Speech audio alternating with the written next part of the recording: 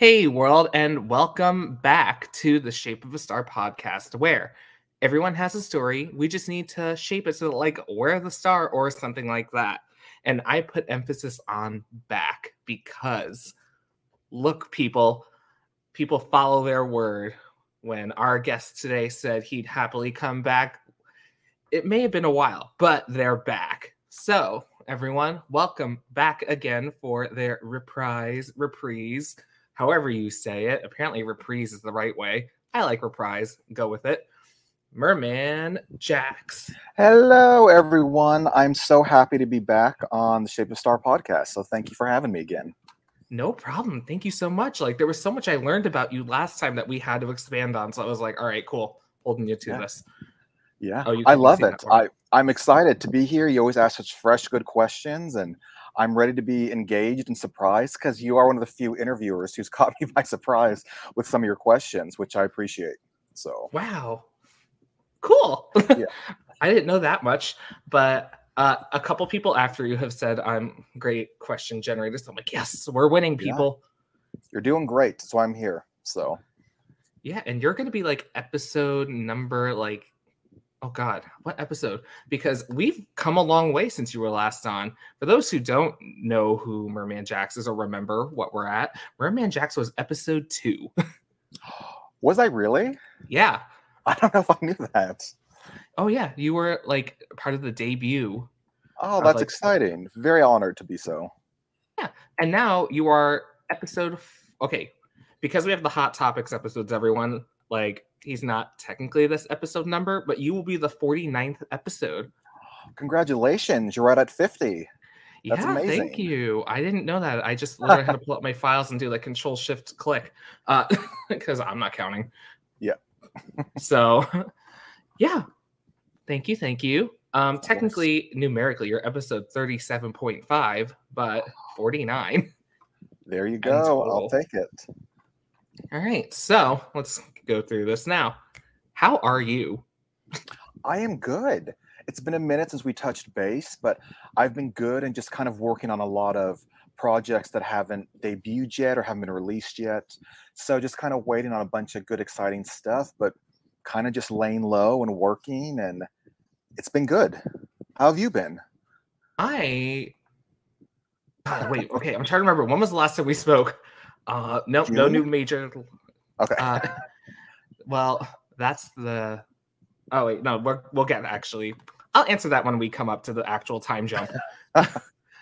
So you took a social media break for a while, kind of like right after we last spoke, with this like quote big. To me, it was big because I was like, wow, this is very thought out, like Instagram post.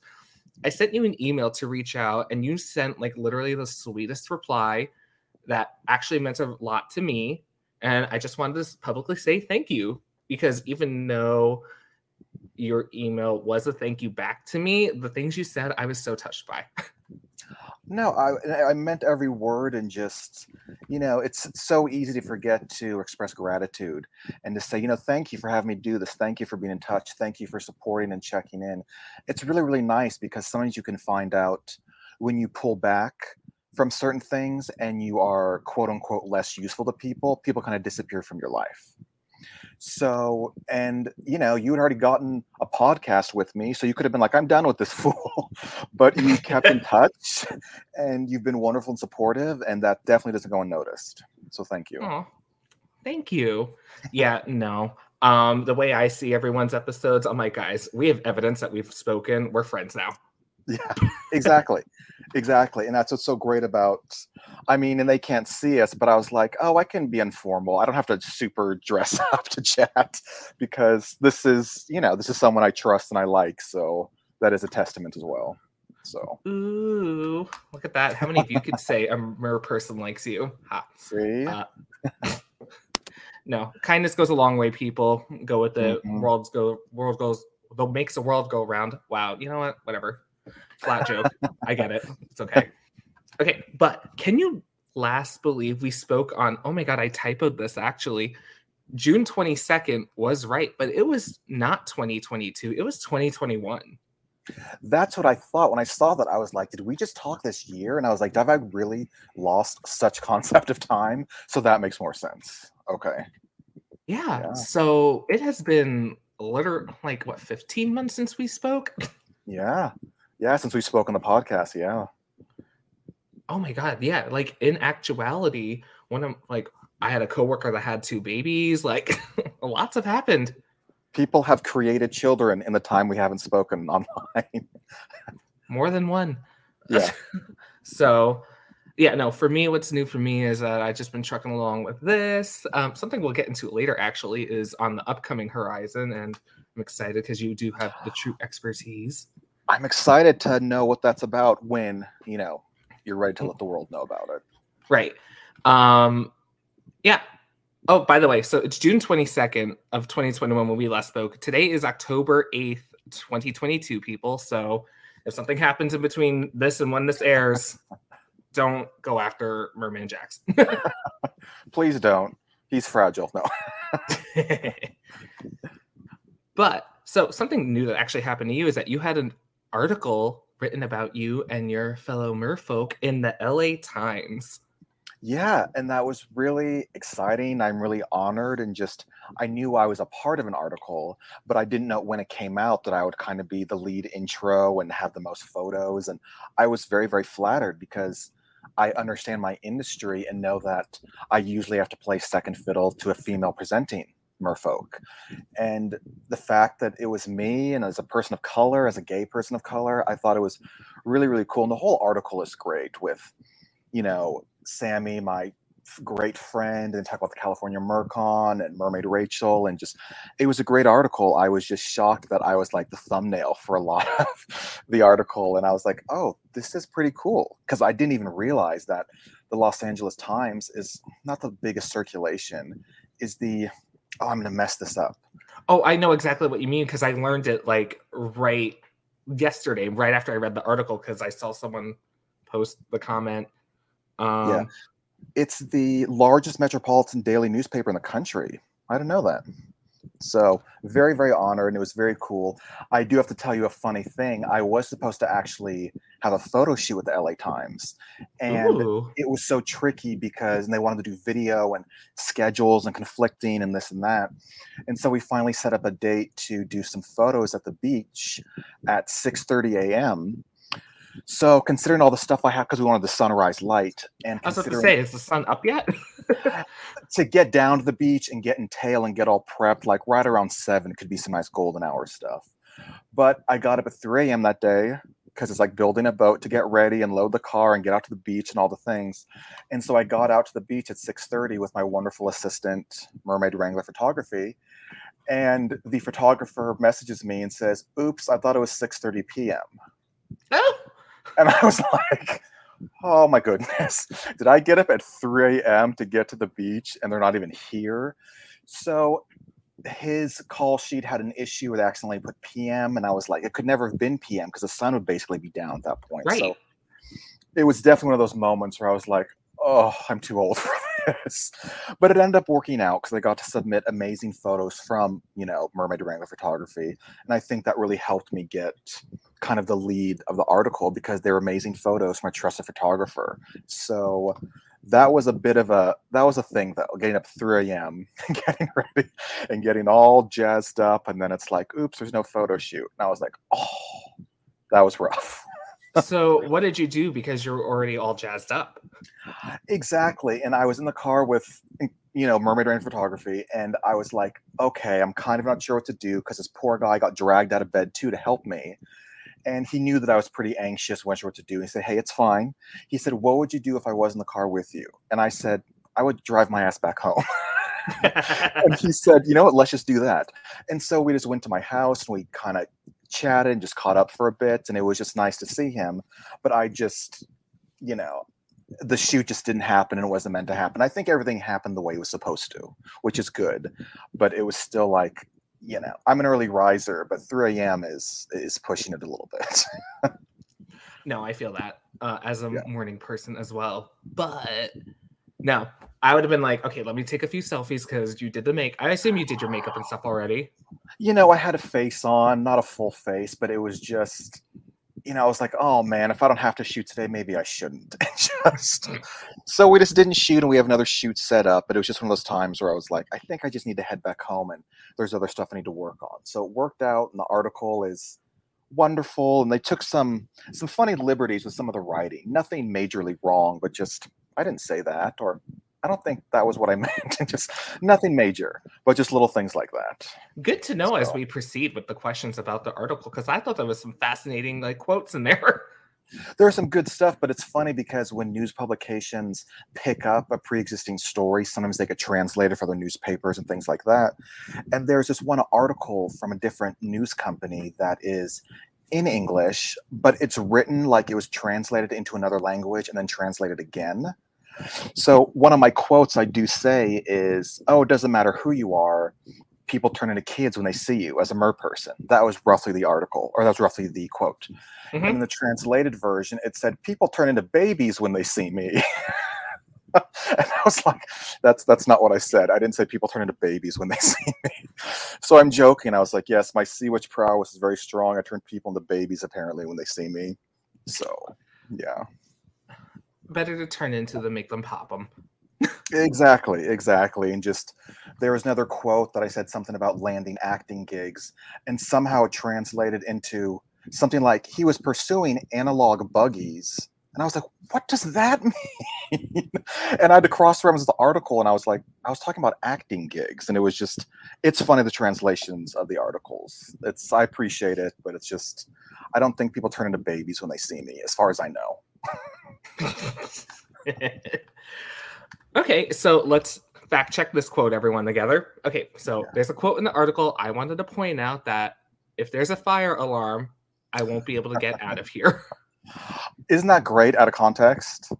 I mean, because when I was talking with people who may not be able to read the article, there is a paywall, and the physical article hasn't come out yet in papers. Sammy's been Oh, great in checking every day to see when it comes out, but it hasn't come out apparently yet. But what I was discussing was putting on my silicone tail for the first time. And this was, 10 years ago. The knowledge of how to put on tails is not what it is now. You're kind of on your own back then. So mhm. just the whole process of I didn't know to use lubricant. And I was using just plain old water to slip in that tail. So it was painful and it took forever. And then once I got the tail on, of course, I dried up and I was like, I don't know how to get out of this. It is skin tight. And of course, I'm trapped on the floor exhausted. And so I did think, uh-oh, if the fire alarm goes off, I can't get out of here. So that's the quote, but I love out of context how silly it sounds. Well, the reason why that quote stood out to me is because people, I say that to people all the time, actually. Like, when people are like, oh, let's do this, I'm like, I'm absolutely not right now because if something goes off, I'm running out of here and I'm not saving you. And you need to be able to Exactly. save yourself. Exactly. It's like you're smart enough to get out. I believe in you. You can do it. But yeah, trapped in the tail the first time, I was like, please let me not have to get up or get out or anything right now because I don't know what to do or how I will explain this. Could you imagine firefighters carrying me out in the tail? That might have made the LA Times sooner. I was gonna say I may have gotten the paper way sooner. Maybe it was a missed opportunity. Yeah. I mean, Hugh Jackman saved Zac Efron's life because of The Greatest Showman. Oh, I don't think I knew that. Well, have you seen the movie? You know what's so funny? I haven't seen the movie and I own like half the soundtrack, and everyone's like, you should probably see it at some point. And it just is on the list and I haven't watched it yet. But I know it's on Disney Plus, so at Hmm. some point I have to watch it. Okay, well, I'm not going to spoil anything for you, but there is a scene where Hugh Jackman has to carry Zac Efron out of like a burning Situation. area. Okay. Yeah. And they couldn't put out the fire in real life. I mean, it happens. I mean, I guess there's worse things than being carried out by Hugh Jackman, right? So, Right. So, oh, something else, by the way, in the article that drove me bonkers when I read it is that you're 40.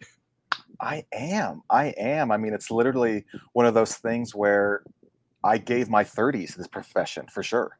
Because I've been doing this about a decade. So it's like my 30s have been fully invested in this profession. And if you look at a lot of the OG MERs, which I don't consider myself an OG MER, I'm kind of like level B OG. But, you know, if you're looking at people, they're in their 40s or 50s. And it's just, these are people who took a lifetime to really hone their craft and really have their head around the business side of things, which unfortunately a lot of people don't. And I just know at this point in my career, I'm able to balance and navigate this world so much more effectively than if I started when I was like 21. So even though it's sometimes tricky to see, you know, new young kids coming down the pipeline, coming after your job, literally right behind you with a knife, I still know what I bring, what my experience is. And, you know, I'm very proud of my resume and portfolio, and that took 10 years to do. So yeah, no, that makes total sense. It also makes total sense because of our last conversation, and you talked about it in article 2 about before you went into Mer life, you were trying to become an actor and you were getting like typecasted into things. And I was trying to think, because I'm like, okay, everyone, when people typically move out to LA to do acting, it takes them, it's not usually fast that people lose hope and feel that they're typecasted. It takes like a while. So when reading that, now thinking about it, as you're saying, you dedicated your 30s, I was like, oh, that makes a lot of sense that like you had your acting stint and like the normal amount of time. I just thought you were mature and real fast. Thank you. I appreciate that. But yeah, it's so funny just to think about that I was working as an actor and model back in LA when I first moved here. And even, you know, I had a part, not a major part, I had a part in Constantine, the film Keanu Reeves that got cut. Oh. And now that he's making a second film, you know, people are joking like, oh, are you going to reprise your role? And I was like, I wish I got cut. But like, I would love to have been in the film again. But yes, I had a small part in Constantine that was cut, which is a bummer because you never know until you see the movie and then your scene passes and you go, oh, they cut me. So, you know. What was your scene? Are you allowed to say? I assume you're allowed to say. Yeah. I mean, I wasn't even in the film at this point, but it was in the scene where he goes to the underground, like, supernatural creatures club. And myself and another guy, we were sexy demons. And we were kind of all over Keanu Reeves. Like, oh, come play with us. Come dance with us. And I think it got cut because it was too gay back then. And even the fact that in the comics, Constantine is notoriously kind of pansexual. Yep. That was something they did pull from the first movie. But yeah, like I can see my arm in some of the scenes. But we were like all over the wonderfully handsome Keanu Reeves. And he's like, oh, no, I got to go. And it was a cute scene, but they did cut it. So you technically can reprise your role, or reprise, again, world, however you say it. Reprise, you're right. I didn't know it was reprise. I've always said reprise, so that was good to know. Because I think it's better. But but you can claim any arm's yours and be like, that's me. I mean, what's so funny too is that I only had a couple of big air quote roles, and they both got cut. And the other one, I don't remember if we talked about this before, was The Matrix 2. I was in. And so basically, people were like, were you stalking Keanu Reeves? And I was like, apparently it looks like at that point I was only working Keanu Reeves movies, but I was in the city of Zion. I was one of the people born outside of the Matrix in The Matrix 2, but all of my scenes got cut because that was when, rest in peace, Aaliyah was in the film. So they had to reshoot all of those scenes. So like when the movie came out, I could totally tell it was a different set of people and different this and that because it was a different actress. And I was like, oh man, I got cut out of that one too. But those were still some of the coolest experiences of my life. Matrix 2, dancing in the underground city of Zion, which wasn't as CGI'd as people think. They built an entire cave and a hangar, and there were hundreds, if not thousands of us. So when you're in that scene, it was very, very real. You were hot and sweaty and dancing and blaring, you know, pagan music. That was all very, very real. And it was pretty cool, even if I did get cut. Okay, how tall are you? How tall am I? I'm 5'10". Okay, so it's not like you're even like super close to his height. I just Googled how tall Keanu Reeves is, everyone, 6'1". He's 6'1", because now that's a whole thing about acting I always think about. People are like, you would be so good. I'm like, first of all, there's not roles for me. Second of all, I'm a horrible actor. It's a craft. I don't got it. Typecast me as an ensemble dancer with no lines behind, maybe. But I'm also 5'5", and I'm too short to stand next to most people in frame. I mean, they make it work for Tom Cruise and stuff and all the short people. People are surprised how many actors are actually very, very short or even just normal height because they just look like amazing, huge presences on screen. I mean, I remember I used to think Angelina Jolie was incredibly, incredibly tall. And then when I was at the Tomb Raider 2 premiere, I was like, oh, she's much more slight than I thought. It's such a disconnect of, their presence on screen, how tall they are in person, because literally almost no one is as tall as they look on screen, especially the men. So you were at the premiere? Yeah, I mean, this is kind of like my Hollywood years, but yeah, I was at the Tomb Raider 2 premiere, and it was just really cool. And Angelina was beautiful, but just very thin and but beautiful, but just like, she was so muscular and hardy for the Tomb Raider 2 role. I was like, she had to work really hard probably to put on all that muscle because she's beautifully bird-like just her bone structure and her frame. She just was absolutely stunning in person, but smaller than I thought. Mm-hmm. No, that makes a lot of sense actually. Yeah. No, bird-like is it's a good description, I would say. It was lovely. It was lovely, but it was just like she doesn't look like the person on screen who's firing guns and doing flips and kicking people. I was like, good for her. She really transformed. That was my question. Okay, how on earth did you get into I didn't even realize the two Keanu Reeves movies. I realized I was like, do you have like stunt training or something that you're getting in all these like fancy? I don't have any stunt training. It was just time in my life where I don't want to say I got lucky, but I got some great opportunities to be in films that even if you couldn't see me on screen, although I can find myself in The Matrix 2, which is shocking. I paused it once and I was like, let me just look for myself. And someone's like, there you are. And I was like, there's no way you found me. And I was like, oh shit, there I am. Wow. So I can find a screenshot of me, and I did the movie with a friend, and I was like, is this me? And she's like, yes, you nerd, that's me right next to you. And I was like, oh, that is us. And so that's kind of cool. So I have like a snapshot on my phone of The Matrix 2. Ooh, feel free to send that to me. I won't share okay, it. let me find it. Yeah. No, because I've never seen The Matrix or Constantine, so.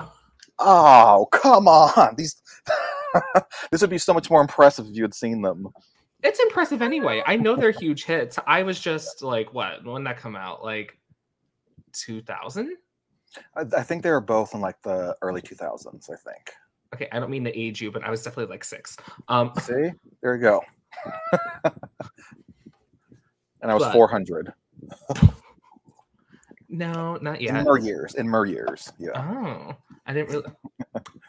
Okay.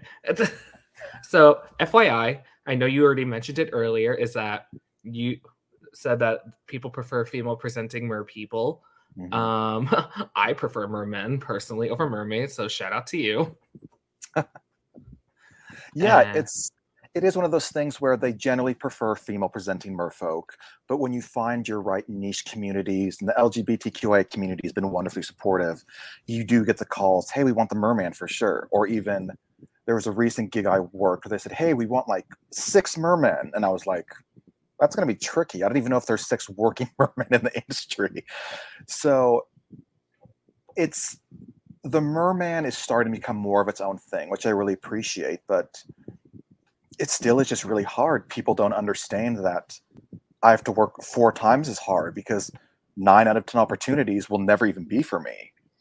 So once again, when that LA Times article came out, I was like, oh, I'm the lead pitcher. I'm the first interview. It was really, really shocking. And I know I'm still humbled enough by that happening, where it was really cool. It wasn't like, oh yeah, of course I'm the lead person. I was like, what? And it was just really exciting and cool. So I'm always grateful for the opportunity to give, the male presenting or even non-binary MERS more of hope that you don't have to look like this depiction of a mermaid that just you may have never identified with, or you just don't look like, Mm-hmm. So no, yeah, representation matters. We're saying it literally again. It always matters, and people are all bent out of shape. Well, the wrong kind of people are bent out of shape about the new Little Mermaid. I'm so excited. I think it's going to be great for a million reasons. So I am so excited to hear her sing. Yeah. Like, her voice is amazing. Her and her sister harmonize amazingly when they sing their stuff. I think she's so great for the role.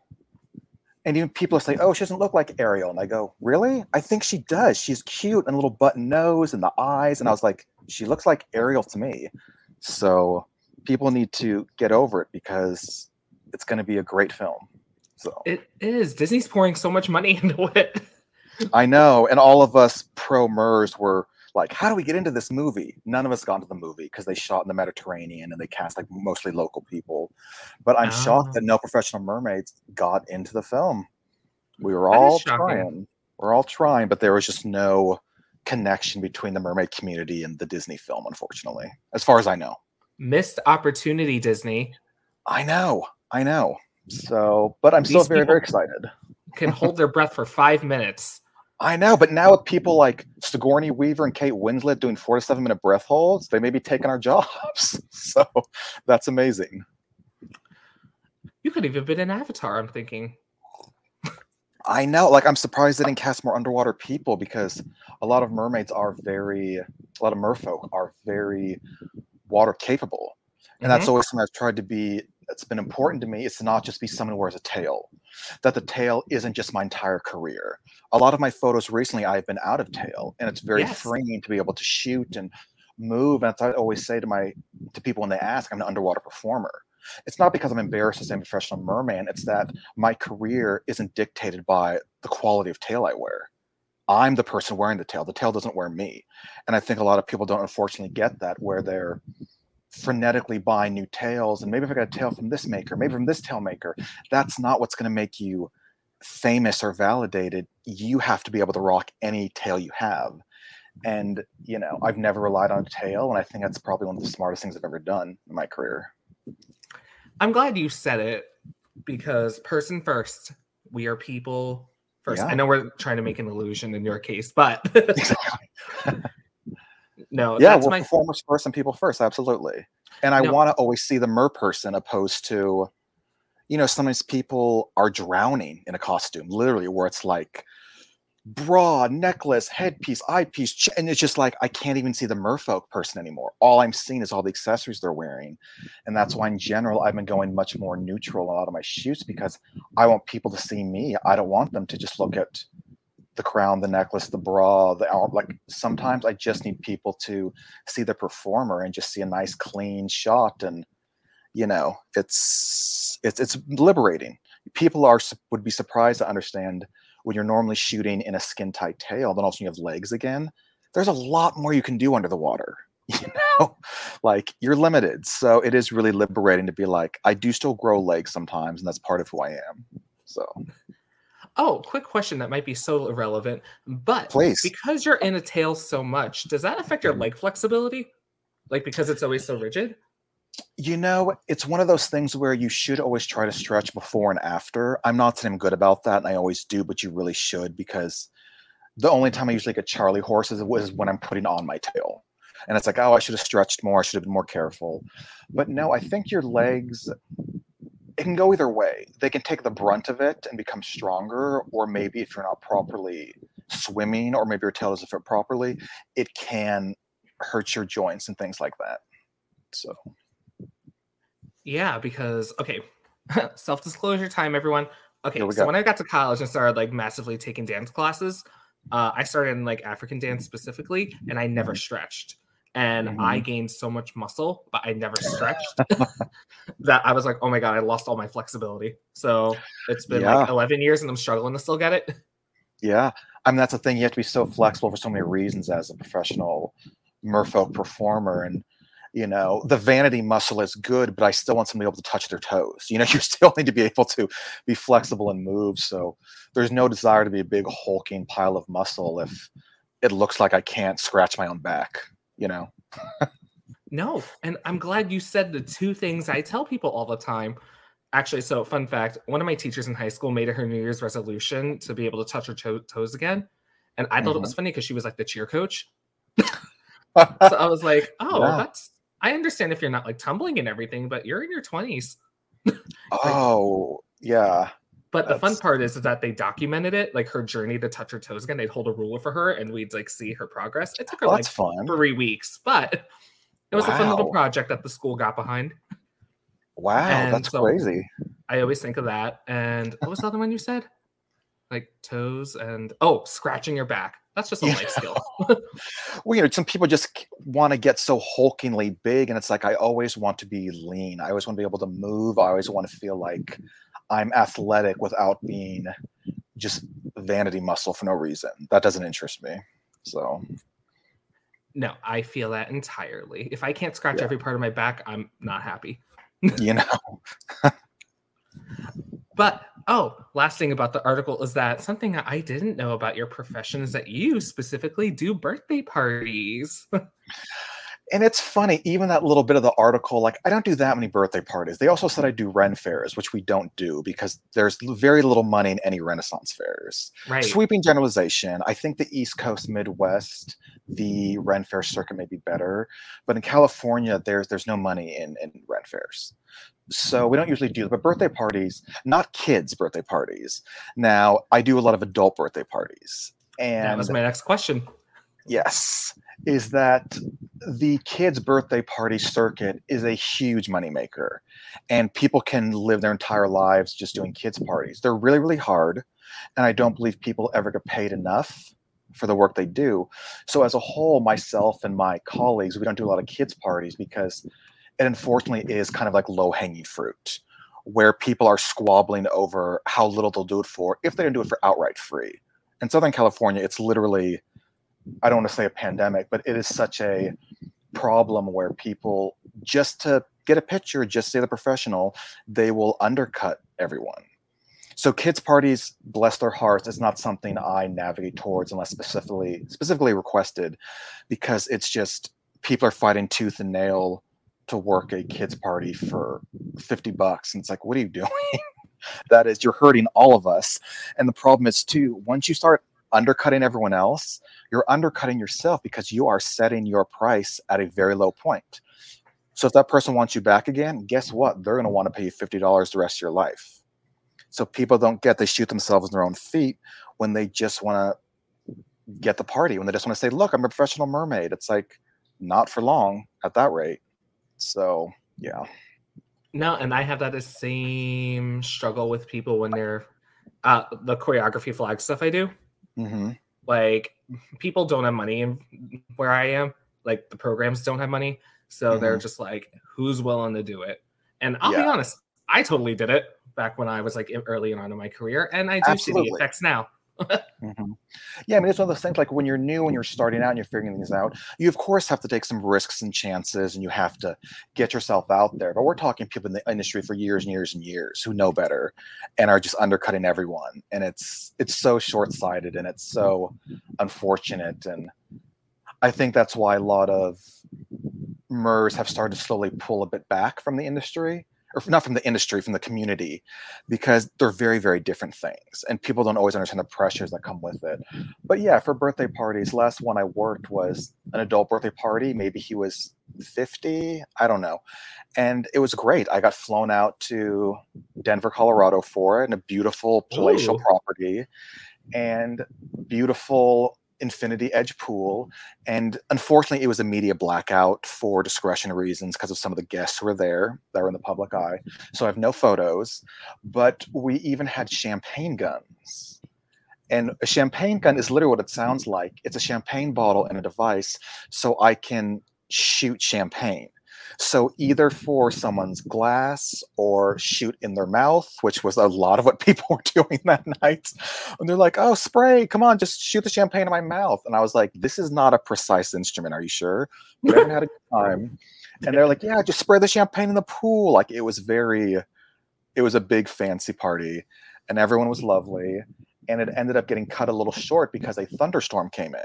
So we had to get out of the water. And so it's just one of those great events. It was fun and wild, no pictures. But yeah, usually if I work adult birthday parties, they're adults. Wow, cool. That actually tracks. So everyone, cross-promotion episodes.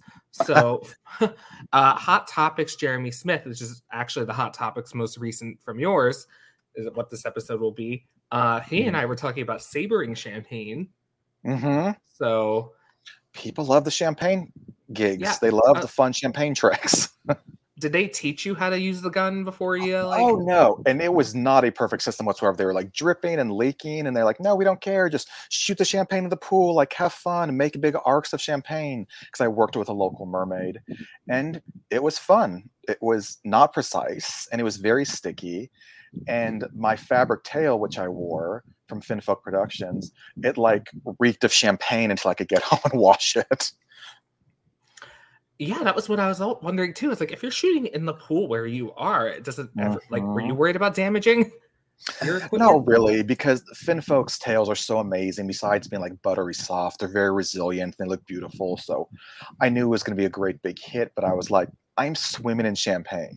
This is such like a fun performer, silly thing. Where it's like, no, I'm shooting champagne from a gun, from 10 feet away into people's mouths and shooting in the pool, and it was very great Gatsby party energy. That's a good description. I was just thinking, I was like, how much champagne did you go through? Bottles and bottles of champagne. The second the gun was empty, there'd be another bottle ready for you. So Oh, is that how it works? It's just like the bottle attaches, like kind of like. the bottle attaches almost like a fancy squirt gun, and it just Mhm. attaches and you shoot. And yeah, we went through, I don't know how many bottles of champagne we went through, but the birthday boy seemed very happy. So Cool. Speaking of which, everyone, another cross promotion time is episode 26. Lexi Haddad talks about her time because she's a princess performer for mostly mhm. kids' parties, but she's through like a company, it's all like official and stuff. But no, I was talking to her because I was like, huh, would you ever do bachelorette parties? And she's like, we would love to. Yeah, I mean, the Princess Party circuit is very lateral to what we do, especially with like aerial crossover and stuff like that. But those princesses work hard. They're very in character. The costumes have to be amazing, at least the quality people want in Los Angeles. They're so picky because this is the entertainment industry. It's even Mm-hmm. tricky with tails where, for kids' parties, it's tricky to ever want to wear a fabric tail in Los Angeles because that kid probably has the same tail. The children are very fancy in LA. So what's like princess parties? I mean, big shout out to the princess girls because that's hard work and it's so much character stuff and it's the kids and it's a lot. So princess party girls, you're doing it, doing the thing. Former teachers, I encourage you to use your class and management skills and go do them.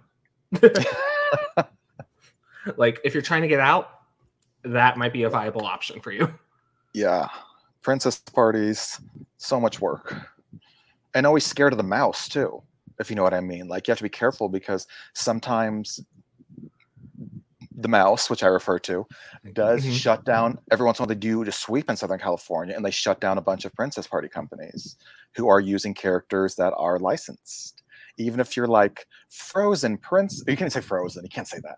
You have to say like Snow Princess and stuff like that. They can still nab you with the likeness and stuff like that. So be careful, princesses. Yeah. Yeah, actually, that's the cool thing about Lexi's company is they really, really, really promote their original characters, Good. and they're like, okay, we can have like a princess come, but like we also got this like fairy companion she has, Yeah. and And it's so funny too because kids don't really care who the princess is. If they have a favorite, that's fine. They just love the entertainment. No matter who you are as a female presenting mermaid, a kid or a parent is going to call you Ariel. I mean, even one of the people I work with, wonderful mermaid Elisa, who is Chinese, they'll be like Ariel, and she's like, okay. It's just like, they just see a mermaid and that's the reference point, and that's fine. But kids are excited just to see a mermaid or a princess, period. So they're pretty good like that. yeah. So does it have to be warm out for you to be willing to do birthday parties? Like I know where you are currently, like it's Mhm. pretty warm all the time, but you got flown to Denver. Apparently it's freezing. It was, people, summers are big season because that's when everyone is swimming and is doing pool parties and is at the beach. Me personally, I don't like the heat. I am not a lizard. I am always running so hot. So I actually prefer working in like fall and winter because as long as the pool is heated, if I'm getting the water, it doesn't matter. So I actually don't like working in the heat because you're sweating off your makeup and you're just sweating in general. And summer is not my favorite season by far, which people are always so surprised to hear. But it's actually fall when it's cooler. and I can still work. So no, I don't need it to be hot. It's ideal if it's not freezing, but as long as the pool is heated, I don't care if it's very cold outside because I'll be more comfortable. It's kind of like drag queens where they're like, we need air conditioning to work. I kind of need cool temperatures to work. I'm supposed to present a certain way. And if I'm flop sweating because it's 105 degrees, that's not the best image I want to put out there, No, I'm the same way. My apartment will never be above 60 degrees. Oh, bless you. Bless you. I love that. Oh, yeah. My friends all hate visiting, but they come anyway. Love that. I love someone who has a refrigerator for a home. I think it's fantastic. Mm-hmm. Yeah, no, I hate being hot, and it does not work with Bandcamp. So yeah, we find ways to survive, but my tan lines are horrendous, everyone. Oh, I mean, people can't see me, but it's like I walk outside for 2 seconds and I get like strap lines for my tank tops and stuff. So. I got a tan line once from driving 20 minutes. Mm-hmm. Oh, yeah, it's because like, yeah. So yeah, like I mixed racially, so it's like the parts of me that don't get sun can be very, very pale, but the sun hits me for 2 seconds and it just turns brown really easily, which is great. But I still can get sunburned thanks to Dad's Irish roots. Mm-hmm. Yeah. No, I was about to say we're very similar, like complexion wise, when you are tan. Yes, I'm a little in between now, but yeah. Hey, I'm fading too right now. But no, actually, that's a fun point. Is that even though like I'm 100% Chinese, DNA tests say the same thing. Everyone thinks I'm Filipino because of my like tan, and I'm like, everyone I know that's Chinese is tan too. But it's funny. I could see people thinking that. Because people, they make assumptions harmlessly. But I could see people thinking that you kind of almost look a little hapa, like a little mixed, even. Yeah. And I agree, and I never take insult to it because one, like Filipinos, like great culture, great food. Like, sure, I'll be down. Right. Whatever helps you get panza or whatever. Exactly. Also, my aunt. It doesn't help that my aunt's from Manila, so everyone just sees like us at gatherings. So like, oh, I'm like, no, I'm not her kid, but like I'm adopted. I'm like the white lady and like the Chinese guy, and like, but yeah, no, we're not related, even though we're both Chinese. It's a whole thing. Well, people see anyone even slightly darker than a shade of pale, and they're like, I don't know what you are. What are you? It's like, well, I'm human, first of all, and then probably American next. But it's like you can't tell who someone is by the way they look. And I know this is not new news, but people assume a lot by the way you look. And sometimes it's harmless, but I try to tell people never assume anything, because sometimes people will, someone will be a person of color and maybe they don't visually present as so, and people can say mean things even if they don't mean to. So it's like you don't know a person's backstory, especially their ethnicity. So try not to assume things. And plus, most people like to talk about it. So ask. Yeah, exactly. Politely. I mean, yeah, exactly. I don't love the "what are you." I know what they mean, but I don't love the "what are you" as a frame question. That's why I said politely. Exactly. Yeah, but oh God, I'm still not even through all the LA Times articles. I'm sorry. I'm talking so much. I'm so sorry. This is going to be probably long for you. I apologize. My longest episode's 4 hours. We're fine. Okay. We're not there yet. No. But, okay, so would you, if invited, come and do my birthday? Absolutely. I don't know if I could afford you or any of that, but... No, absolutely. I forget where you're located. Where are you roughly based out of? I know you're on the East Coast. Oh, you're DC. Okay.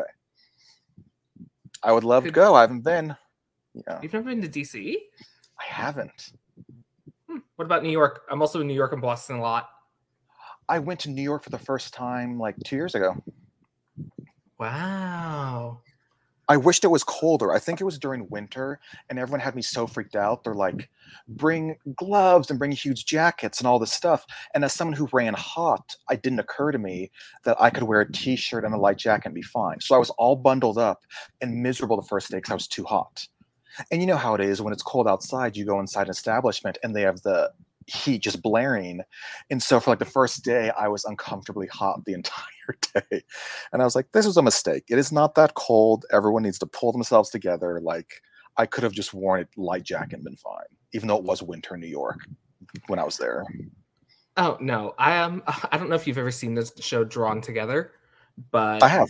oh, okay. I was Xander for for a convention one time, Love and that. I was like skipping around outside in negative 10-degree weather, and I was fine, Yeah. people. Like I wasn't Yeah. staying out there, but I was running between the buildings, happily fine. New York has Yeah. never been cold for me, so Yeah, it's just I'm one of those. I run like a furnace all the time.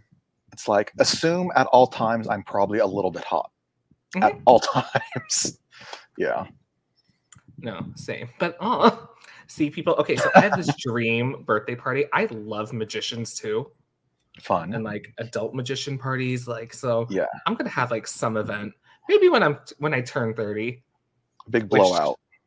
Yeah, I keep telling everyone 30 is gonna be my pre-wedding test run. So There you go. Tested all the stuff. That's exciting. I actually don't know how this transition is going to go, but whatever. We're transitioning topics because I don't remember what we said beforehand. I forgot what we were talking about too, but we're good. I'm sure we have a lot to cover, and I've been yammering too much. So I keep tangenting you, so you're fine. Those in the moment questions. So, oh yeah, last time when you were here, we were talking about rediscovering ethnicity and everything, which we kind of touched upon already. Mhm. But I just want to take this time to acknowledge about how great that conversation was, and follow back about the damn question you asked me during my episode 30, everyone, the season 1 finale of, do you feel you've had any additional challenges personally or professionally as a person of color? So my question to you is, was my answer satisfactory? And it's okay if you didn't hear it, just let me know. Remind me what you said, and it's not because you're forgetful, it's because I have a goldfish memory sometimes. I literally was like, yes. I'm gonna ask everyone else that question now. But I don't remember actually because I didn't go back and listen. I just remember your question's the one that like got me like to break. I mean, it's definitely a rhetorical question because as a person of color, of course you have, but it is something people don't think about or consider, especially some of us can live in these wonderful, safe bubbles, be it our personal friendships or even just like the cities we live in, where people don't think, yes, I have to factor in being a visible person of color all the time. Even recently, and it sounds kind of funny, but I did mean it. I was driving to see my parents who live in Arizona, and I have an extra TV I was going to bring to replace one of their TVs. But I was leaving so early in the morning, I literally knew to myself, I said, I don't want to be carrying a TV to my car at 5 in the morning. It's going to look suspicious. And that's something I have to think about as a person who is a person of color and who many people assume is Hispanic or Latino. And I know the world we live in. And I was like, I don't want to be walking my car carrying a TV. If a cop comes by, like that does make me nervous. So that is something that I know people are like, oh, I would never think that people or you have to worry about that. And it's like, no, I absolutely is a position I don't want to put myself in. So, you know, even asking you that question, of course you have. You're alive and you're here, so you've had those challenges. I've asked that question before actually to people, and they have not. So really? Good for them. I just tell them, I'm like, good for you. I'm jealous. Yeah. How? Yeah. How? You're not paying attention? No, yeah.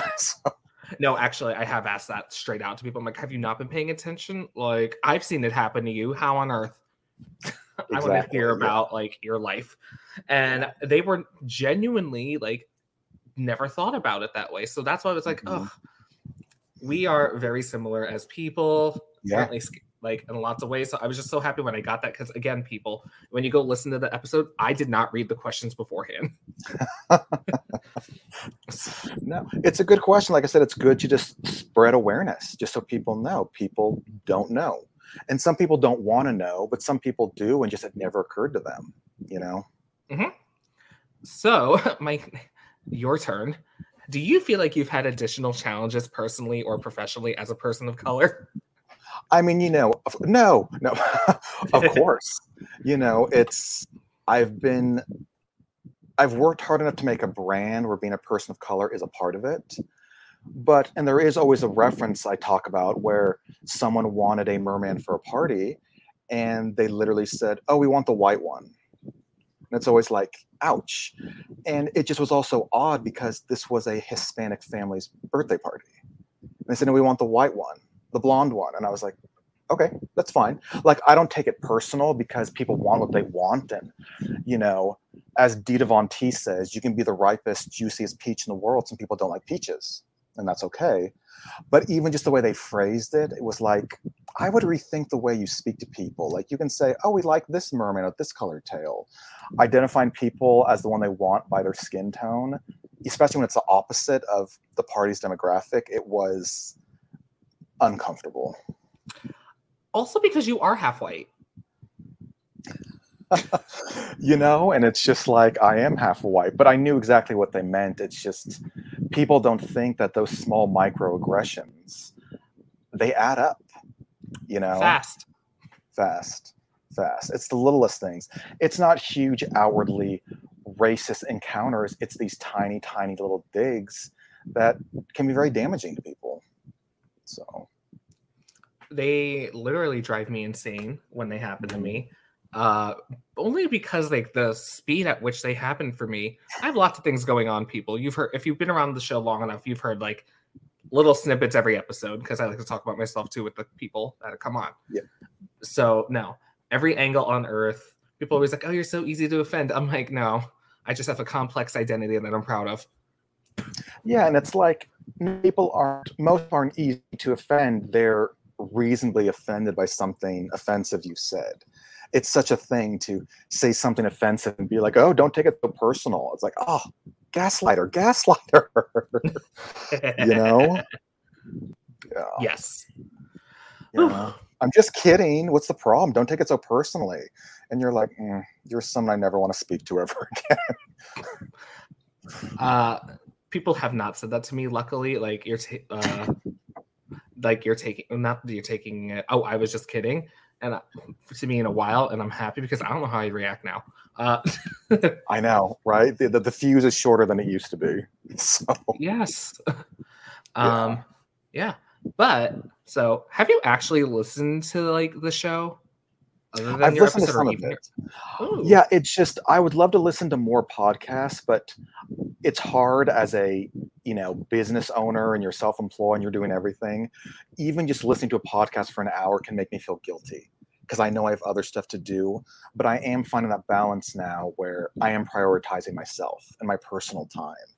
And even my Instagram account, it's a professional account. It's not a personal account. I don't share personal things. I share things here and there, but people get confused where that's not my life. That's my work. Mm-hmm.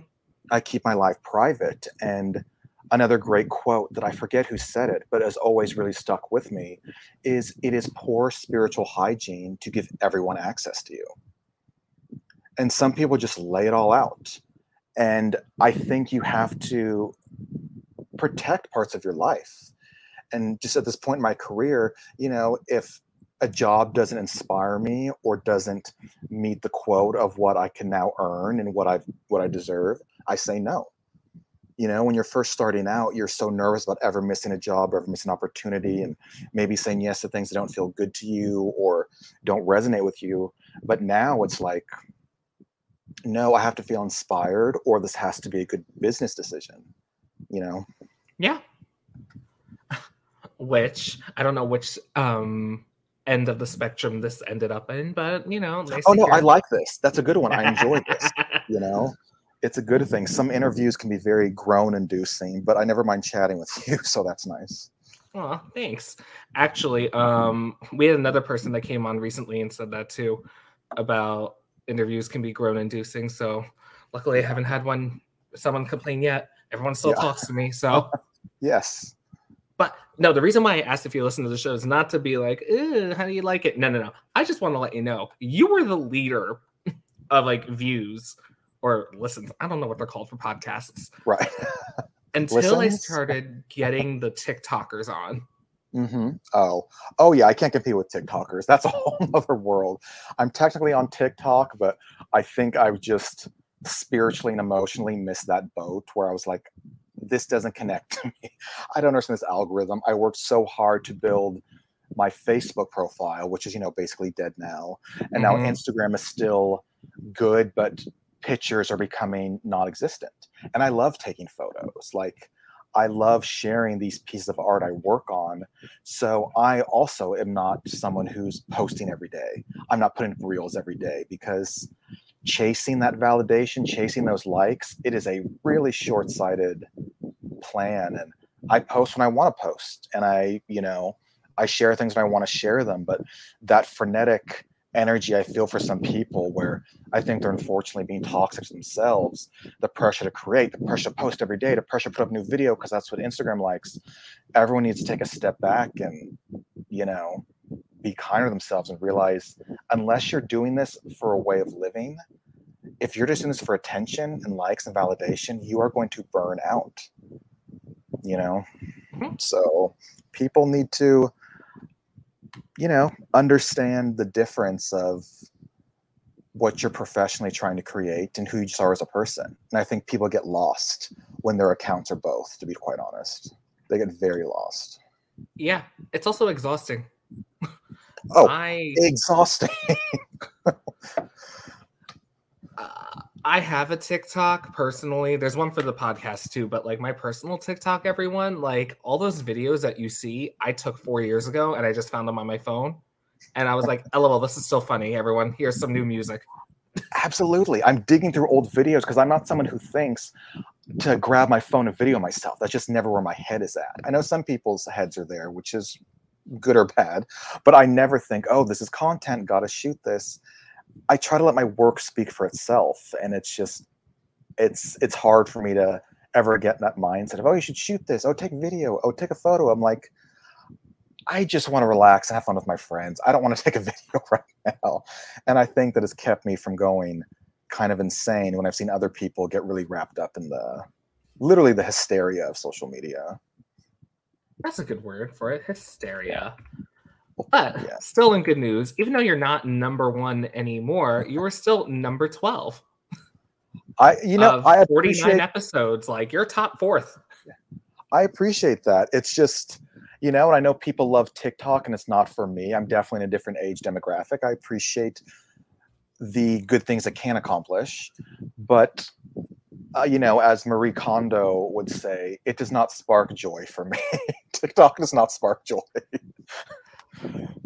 Yes. Yeah.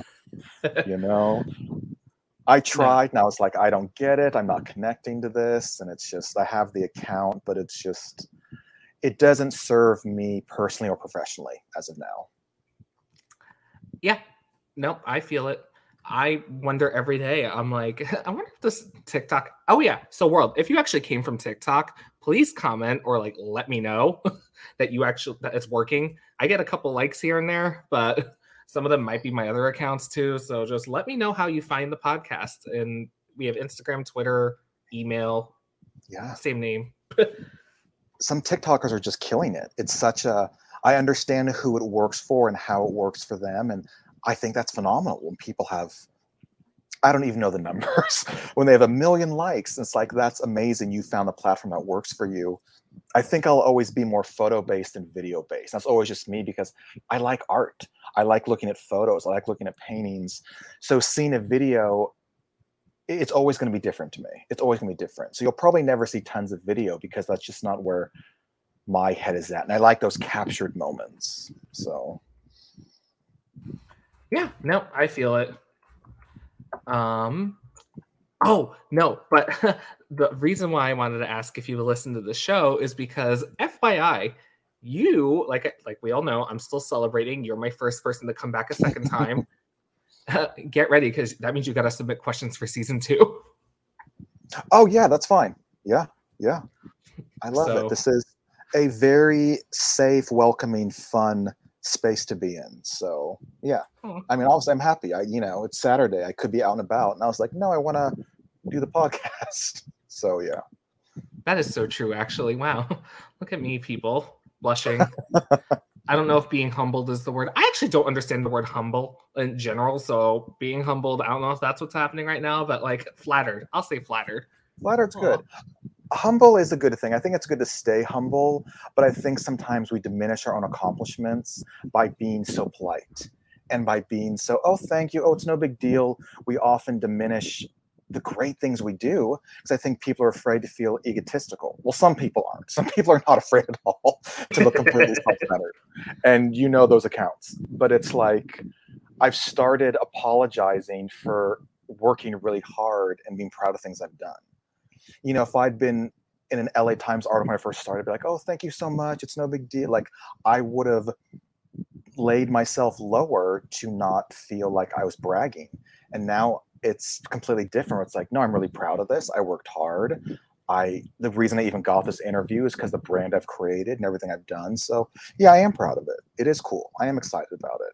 And I think a lot more people need to celebrate their accomplishments. And most of the time, people want to hear it anyway. Yeah, absolutely. And if you have genuine supporters, they'll always be excited about the things you did, and they'll always genuinely like the things you do. And, you know, it is one of those things where when you've been in an industry as long as I've been in, sometimes your biggest, greatest, most exciting accomplishments, you will get less likes than ever because people are jealous. And you can be like, God, this is an amazing photo. Oh, look at all the people not commenting. Look at all the people not liking it. And it's clear as day when someone is pressed about something you've done that they didn't. And it's such a toxic loop that I wish people would get themselves out of. But yeah, sometimes you share things you're really excited about and it doesn't get the attention you know it deserves. And you know people have seen it. You can see how many people have seen it. And if you really want to go down the rabbit hole, you can get apps and find out who's seen all your stuff. So it is strange and unfortunate. Sometimes people don't want to celebrate your accomplishments with you, and keep an eye on those people. Because some people never clap for anyone else, and that's why it's never their turn. And they don't seem to understand that. Yeah. Or maybe you need to look out for them because they're having a really rough time. And maybe that's one of those moments you can show kindness. Yeah, and it's just like you always try to give people the benefit of the doubt. It's just unfortunate when you know for a fact, oh, this person didn't like or comment or say anything, and I know they saw it because they're mad it's not them. Mm-hmm. And I've never understood being upset about results you don't get from work you didn't do in the first place. I've never understood that. I've never understood that. People think they want to be a professional performer. It's a lot. It eats your life. It is so much responsibility. It is you miss holidays, you miss time with family and friends, you miss events, you miss weekends. If you really want to do this industry, you're working on the weekends and holidays because that's when people have parties. And sometimes people will say to me, oh, I want to be a professional mermaid and I want to do this and that. And I give them an opportunity and they're like, oh, well, I'm going out that night. And it's like, well, that's fine. But if you're not going to take this seriously, please don't waste your time or my time. Right. Yeah. So, and that's fine if you just want to be a sometimes, an occasional mer person. That's completely fine. But people get so upset that they're not getting LA Times articles. And it's like, you simply haven't worked hard enough. You haven't earned that place. And you know that. And that's why you're upset. So. Yep. Very general for any, and yeah, just all this commentary. It's so generalized. People, like, I'm not saying we're philosophers here, but what we say is smart. Me showing, I'll be egotistical about that. No, Jackson and I are smart, and what we're saying is truth. So go with it. Yeah, it's just there's room for everyone. So someone else's victory doesn't mean you're a failure, and people have to get that out of their heads. Because even just completely plainly speaking, oh, I'm so mad I didn't get this. And it's like, you were never even up for that. You were never even up for it. So it's like, how can you be mad? It'd be me being like, I'm so sad I'm not the lead in Aquaman. I was never up for that role. Why am I upset about that? So people don't seem to understand you can be happy for someone else and it isn't a blight on your own career. So. Funny you said Aquaman, though. Because again, I get to cross promote episodes, everyone. But so everyone go back and listen to episode 21 with Phil Lauber. It's Lauber. I don't know why I keep saying Lauber lately. It's Lauber. He is a musician that did the music for Aquaman's trailer. Oh, that's amazing. Yeah. And I didn't realize he does a lot of superhero movie trailer music, which I never realized that the trailer music's different than the soundtrack. It's its own mini industry now. Absolutely. There's music created just for trailers now. So Yeah, it's a really cool world because we all know how much trailers matter and how much buzz those things get, and that music is key. So it Mm-hmm. really is a niche. It's a niche world that is really, really cool, I think. Yeah. So go listen to Phil, who actually is trying to get a part 2, everyone, but Jax beat him. Yeah. But enough about this industry talk, enough about us talk. Well, philosophical talk, I should say. We're still talking about Yes. you because Yes. you're an avid reader. I love reading. I do love reading, and I just started reading more again because I'm letting myself not feel guilty for taking personal time and to do Mm-hmm. something that I find enjoyable. So yes, I am a big reader, and I finally started really giving myself the time to enjoy books again. Okay, so what do you read? I read a bit of everything. I mean, the last book I finished was Elvira's autobiography, which I loved. Big Elvira fan. People don't realize I'm pretty spooky year round. I may not look it, but I'm kind of an undercover goth. So she's a huge icon to me. And then when she even came out, with her partner that she's been with for years and years and years, I was like, oh, of course. Of course you're LGBTQIA. Everything about you is LGBTQIA. But yeah, I liked her biography. I'm reading Circe by Madeline Miller, which I've been looking forward to forever. I tend to read a few books at once. And there's a photo book of Filipinos in early San Francisco that I find really fascinating. I'm reading. So I read lots of different stuff, but it tends to be probably a lot like my media taste. I like a lot of horror. I like a lot of fantasy. But sometimes a great autobiography of a person you just think is so interesting and amazing is really a good read. Yeah. No, that's Did I blow through all of your book questions? No, I was just trying to take it all in because I was like, no, yeah, that tracks with things. I also just re-listened to your episode right before I sent the questions yesterday. So I'm like, no, yeah, that tracks. If you listen and pay attention to people, we're not that surprising. Okay. Yeah. So, no, because yeah. Anyways, who are your favorite authors? One of my favorite authors, it's funny, is Anne Rice and her son Christopher Rice. I've always been actually, I'm not a big vampire person, controversial, I know, but they're kind of so mainstream. I don't think we always see all the interesting aspects of them. I think a lot of people default to a person with fangs, and that's kind of it. With just like mermaids, vampires are around the world, and they're in every culture of the world, and there's so many different cultural versions that I can't believe we just see people with fangs and that's all we see. There's so much more to them. But Anne Rice I love, and her son Christopher Rice is an amazing author. And the vampire Interview the Vampire show just started on AMC. I haven't seen it yet. Wait, it came out? I didn't know it was out yet. It came out, I think the first episode is out, I believe. Oh, okay. Yeah. So, and I love that book. And so, yeah, I love the Rices. I think they're great writers. And I also have a huge affection for the city of New Orleans, which is a huge part of the Vampire Chronicles by Anne Rice. So, yeah, she's one of my favorite authors, and she's written some amazing books. They're very wordy, lengthy reads, but I think the Rices are probably some of my favorite authors. Right. And you can't see on the podcast, everyone, but Jax, you probably saw me like reach to the side and completely like look like I was ignoring it. I wasn't. I was just because I don't know if I told you, but I started reading again recently. What were the books that I started reading again? Christopher Rice's Sapphire Spring. I haven't read that. Any of his? Is it good? I like them. It actually turned me on to the gay romance genre. Yeah. Because he even has a pen name he writes under. I'm not sure if that one is one of his pen name ones, but he has a different, Yeah, no, it literally says on the cover, everyone. So I don't know how much of a pen name this is. Because I found out from him, and I was like, well, he's telling people himself. So no, it literally says Christopher Rice, writing as C. Travis Rice. I mean, because his mom did that too. She wrote under a pseudonym, but she didn't tell everyone, which was interesting. I think it was, what is it, Rolo K? She wrote her kind of erotic books under a different name. So I appreciate he did that too, but we all know it's him, which is kind of funny.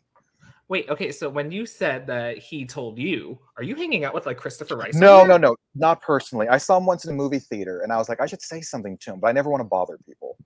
But no, just I think when this new book came out, it was like, oh yeah, this is me. This is a pen name I write under, and it was kind of like, that's interesting that you're telling people.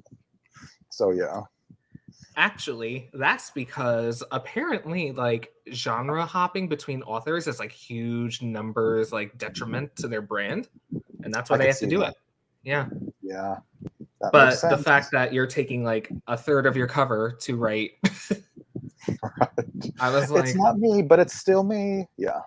So and the amount of press he does for the book series, which again, I really like the series. Did you read the first one? no, Oh yeah, I've been so out of touch with reading, but I was like, oh, he has a couple of these out now. I think two, maybe two. three. Okay. Yeah. Third is coming. He just did a cover Yes. reveal. That's what I thought. Okay, yeah, no, I'm totally behind on my new Christopher Rice books. So Wow. I literally don't know anyone else who reads like his stuff, but yeah, oh my god. he's a great author. He's a great author. So Mm-hmm. And he did a lot of research for that book I just showed you, Sapphire Spring. yeah, I've heard good things about it. So I'll put them on my list of things. Or it already is on my list of things to read. Because I just recently got a digital library card from the Los Angeles County Library. And even though I prefer holding a real physical book, I like the smell of books, like, the feel of books. I like that kinesthetic relationship. Excuse me. It's so great to just check out books online now. And it's so easy to read them from my laptop, which I'm on all day because I'm working. Mm-hmm. But it's opened up a whole new world where I can be like, oh, it's a Christopher Rice book. Yes, I'm going to read that. And I can just click on it and I have it. So I've become a big reader recently again. And that's been fun. And that was my other question I forgot to write down. Are you like strictly like visually, that's the word, reading? Or do you do audiobooks too? I've never done audiobooks. And it's so funny because I do read a lot of autobiographies of specific people I like. And what's a great new thing is you can often get the autobiography read by the person who wrote it. So you're literally hearing it from their own words. So I haven't done any audiobooks yet, but after I read Elvira's autobiography, I was like, oh man, she narrated her book. I should have just listened to her tell the story. So I'll probably still go back and listen, to the audiobook, but I haven't done them yet. Well, Christopher Rice audioed or narrated, voice acted, I'll say, because it is voice acting, like his Sapphire series. I actually don't know the series title. How horrible is that, people? I'm 2 books in. It's a new series, but that's really great to hear. I love that we live in a world where we can have the writers actually read their own books. I think that's pretty cool because I know not everyone is a good visual reader or processes information that well. So I think the option to listen to a book, what we used to call books on tape, I think it's a very cool option for people. Yeah. True, it is. What's called books on tape? You're right. We did have cassettes. People listen to their cars on their cassette tapes, or on their Walkmans. Walkman. Oh. Actually, wait, were those only discs? Discman was the CDs. Huh.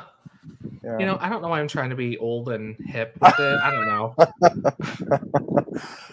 It's a different world, but yeah, I think the audiobook world is very cool. I haven't dipped my toes in yet because someone was saying, like, I haven't properly read any of the Lord of the Rings books, the classic ones, and that's a little daunting.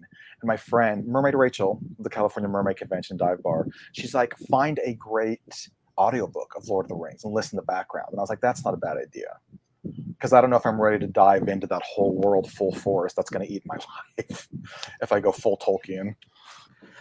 Yeah, no, I have a lot of friends that read through the Silmarillion multiple times, and I'm like, my God, that's an encyclopedia. That's not a novel.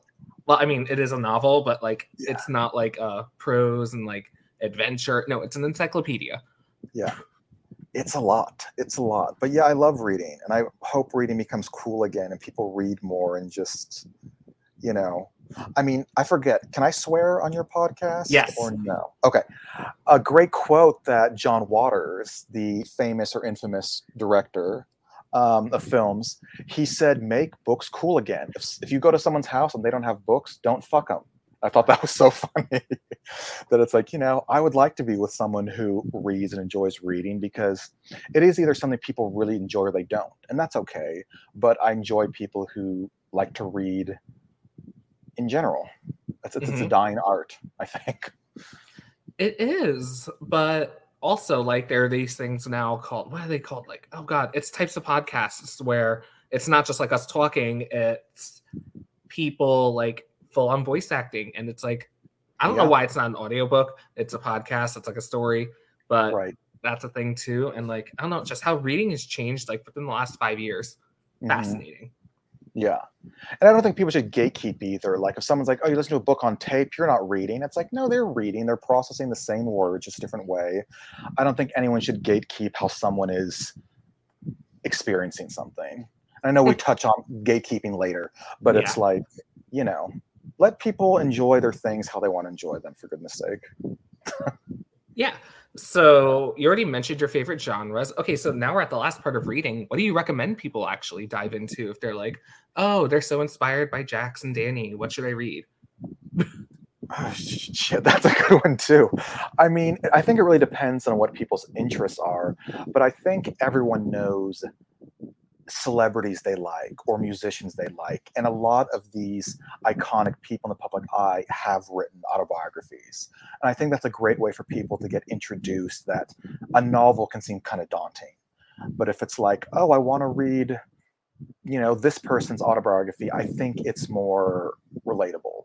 So I think autobiographies are a great way to start reading and just even if you're looking at mermaid content or merfolk content, there are more mer books than there ever have been, and they're just getting churned out. And some are great, some aren't, but it's just there's so much out there now where you can find something you want to read, and you don't have to press yourself into finishing it in a certain amount of time or a certain amount of pages a day.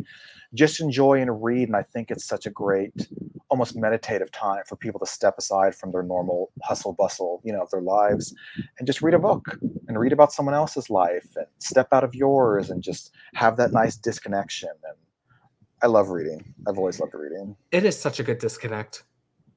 Absolutely. Like for the longest time, I was like, I don't have the energy to read, and I would go to the movies. Mm-hmm. Oh my God, did I not go to the... No, I never bought the ticket. Okay, I just thought, I was like, oh crap, did I not go to the movie I bought the ticket for? No, I never bought the ticket. I was going to see like The Woman King, but I was looking at times, but I never actually hit go. I definitely want to see that. I haven't seen it yet. We might have to do it soon. I think it's leaving theaters soon. I know. I mean, we are in a great world where once things go out of movies, you're on a streaming service the next day, which is great. But it is important. I do urge people, if there's a film they really want to support, go to the movies. Make sure it gets your money. Don't just wait till it comes to your house. It still helps, but support the movies you really care about, because that's how these movies keep getting made. And that's how projects and producers, directors you want to support are able to make more films. So, I know it's expensive, but if you really want to support something, go to your theaters. The movie industry is still recovering from the pandemic and probably never really will, unfortunately. And no, that's actually why I went and saw Bros Wednesday. Good. Oh my gosh, I was just thinking people go see Bros, but I was like, I don't know if this is too obscure. I'm so glad you saw it. What did you think of it? It was a lot better than I expected. So watching the trailer, I was like, okay, I don't need to see white gays falling in love. But they addressed it a lot, actually, and the amount of bitterness like the character had, I was like, oh, that's shit I said yesterday. Yeah, no, I've heard it's a really, not only is it a solid film, but it takes a honest look at gay culture, both positive and negative, that it's not a completely washed romantic comedy, but it's not a bitter, dark film either, that it's a pretty realistic view of kind of just dating in the gay world. And I think supporting films like this is so important. So I haven't seen it yet, but that is a film I want to try to see in theaters because I want to see more of these films. Well, again, not to keep harping on your age, but it was a really good look at what it's like to date currently in your 40s in gay world. Mm-hmm. Yeah. So yeah, it's do I really feel that much different? Sometimes, but in general, it's like I don't feel like, oh gosh, I'm 40. Like I feel pretty good. I feel pretty fine. But it is a different world because a lot of people, especially in the gay world, they can think, oh, you're 30, you're already out to pasture. And it's like, well, geez, what do I think of people like me? So it is a different world, even though I don't think I energetically feel 40. It's people can kind of discount you after a certain age, especially in the gay world, and people don't get that. So I think it is, once again, it's good awareness. Yeah. Now, it's so funny you said that too, because I've been telling people I'm 30 for like the past 3 years because I keep forgetting I'm genuinely not. I have my life so like lucky and stable, and I'm so thankful for it every day that I'm like, oh, this is what people thought you would be at 30s and plus. But like physically lately, I feel like I'm in my young 20s, and I'm like, I like this dichotomy. Knees don't give out on me, please. Yes. Exactly. like when they do hit 30. So yeah, no, age is but a number. It's a social construct like time. It really is. It really, really is. Because, I always know I'm flattered when people are surprised that I'm 40, but it's also like they're surprised because there is a level of, oh, you seem so young, or you seem so energetic, or you seem so this or that. They're surprised you're not a crumbling, decrepit, in a walker person by the age of 40. And I always reference once again kind of the OG mermaids of my industry. They are not what you would call young whatsoever, and they're killing it as women in their 40s plus. They're absolutely killing it more than any of these young kids are. And so it's like age is really, really a number, except the experience you get with age, And it forms who we are and your stories, hence the podcast, people. Literally. So, okay, we're off of reading now. Not that, keep reading, people, go for it. But now, keep reading. Am I wrong, or do you play video games too? I do. I do play video games. Oh my God. Yes. Okay, it is. So, yeah, go ahead, please. Talk about video games. I am not an undercover dork because I don't hide it whatsoever, but people will be surprised. They're like, oh, you play video games? And I was like, yes, I'd love a PS5, but I like being one console behind because then all the games are cheaper. Okay, that was my question. Yeah. What's your platforms? I'm a PS4 right now, and, I'm starting to hit that point where certain games are only starting to come out on PS5, and it's like, oh, I'm on that cusp. But I love video games. I think it's people who like to read often like to play video games. I think there's a certain type of person that really likes to be immersed in a world. And I think video games are so fun. They look so great. But yeah, right now I'm on a PS4. PS5, I'm not ready to drop that kind of amount of money or stress on a PS5 right now. My PS4 is doing me just fine. No, I totally agree with that, because it is a lot of money. And no, I'm a PlayStation guy too. Yes. Yes.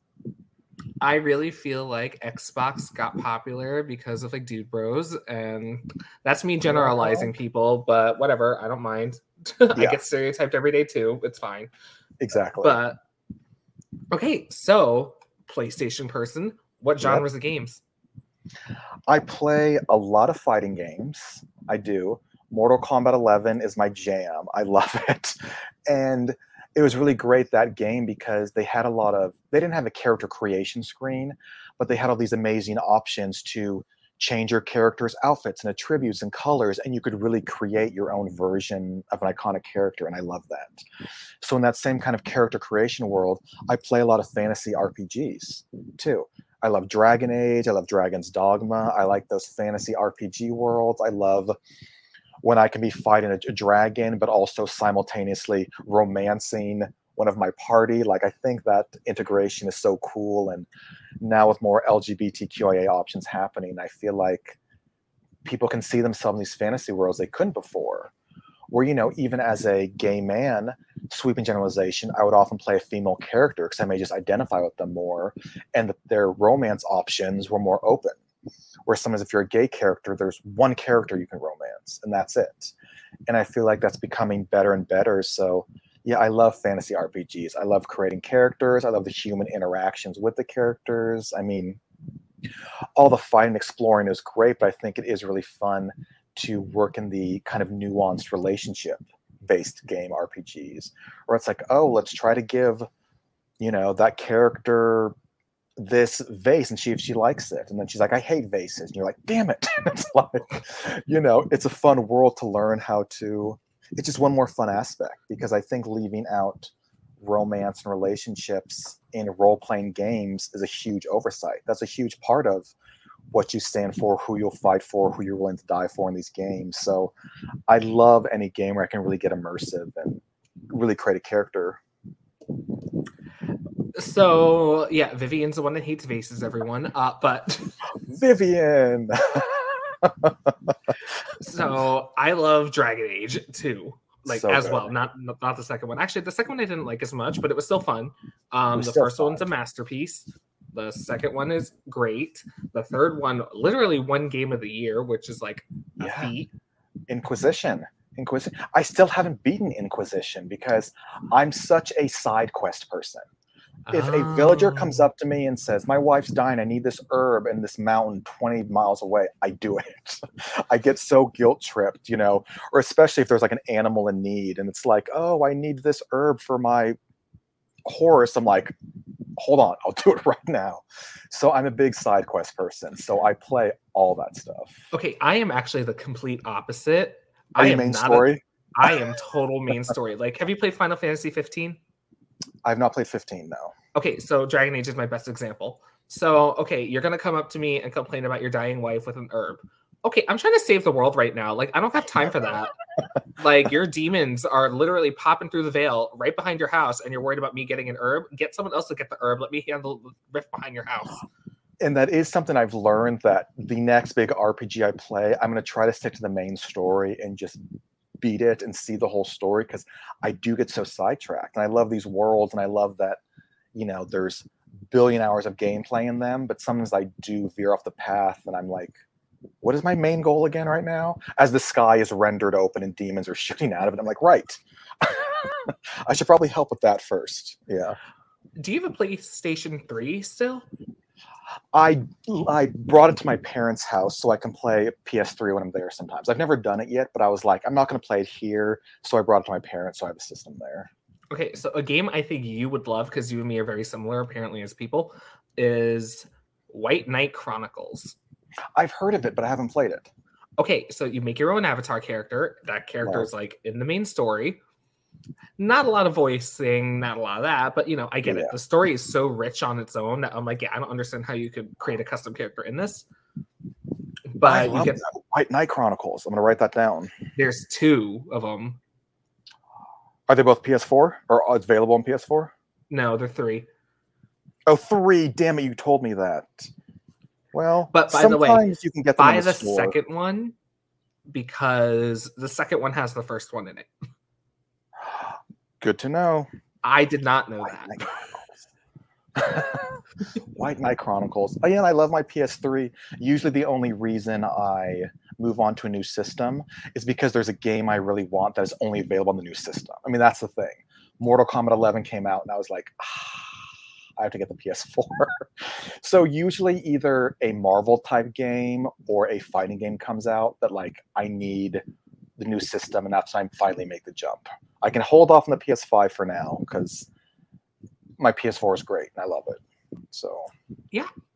Oh, do you play Tekken? I have played Tekken. It's not one of my top fighting games, but I've absolutely played Tekken. Yeah. Okay, I just like to. If any Tekken fans are out there and want to come on and explain the plot of Tekken, like, please do, because I know it's a fighting tournament, but like the whole Jin Kazama, like Demon Gene, I'm like, where on earth is this coming from? Where is it going? I'm not super familiar with Tekken. It was never one of those games. I feel like at some point, if you've been a gamer your whole life, there was a time when certain games tended to be on certain systems. And I feel like I was always a Sega guy. And in my head, I feel like Tekken was always on Nintendo. That may not be true, but I feel like there's certain games you may have gravitated towards based on what system you had. But yeah, I love Tekken, but I've never really been a Tekken person. Yeah. Mortal Kombat is my number one fighting game. I think it's so good. I think the history is so good. And I was so bummed by the movie because I thought it was not good, the one that just came out. Like a year. You didn't like Louis Tan? I love Louis Tan. I didn't think he was a great character. And I didn't understand why he had armor for no reason. And just like, I think Louis Tan is great. I love seeing Asian representation, and he's in something else that's coming out that I'm excited about. So love Louis Tan. I didn't love the rom-com with Emma Roberts. Or are you talking about Immortal, like the not Immortal Instruments? It's the thing on Netflix, season 2, Shadow and Bone. Yes, Shadow and Bone. Yeah, yes, okay. Thank you. See, yes, I saw that he's in that, and I haven't watched the first season yet. But I was like, no, I like Louis Tan, and I love the Asian representation, but creating a new character to be the vehicle for a story is always tricky. And Cole Turner, I think that was his name, just didn't connect to me. So, and I really wanted to, but I was like, why does he have gold body armor? I don't understand this. So, yeah. Yeah, it confused me too. I had fun seeing it, but it did confuse me too. He made a post about Mortal Kombat yesterday with like more to come. I'm like, okay. Yeah, I mean, I think the movie did decent, but I had such not high expectations, but I loved the world so much. And even when they released the kind of like the teaser, and it was just the first like 5 minutes of the movie, I thought this is going to be an amazing film. This scene in Japan is so cool. And then I was like, oh, that's why they only showed this to people, the critics, because the rest of the movie I think is a little disconnected, unfortunately. I still supported and watched it, but I was like, oh, I didn't like this mostly. The thing that I couldn't get over, how do you have Melina and that katana?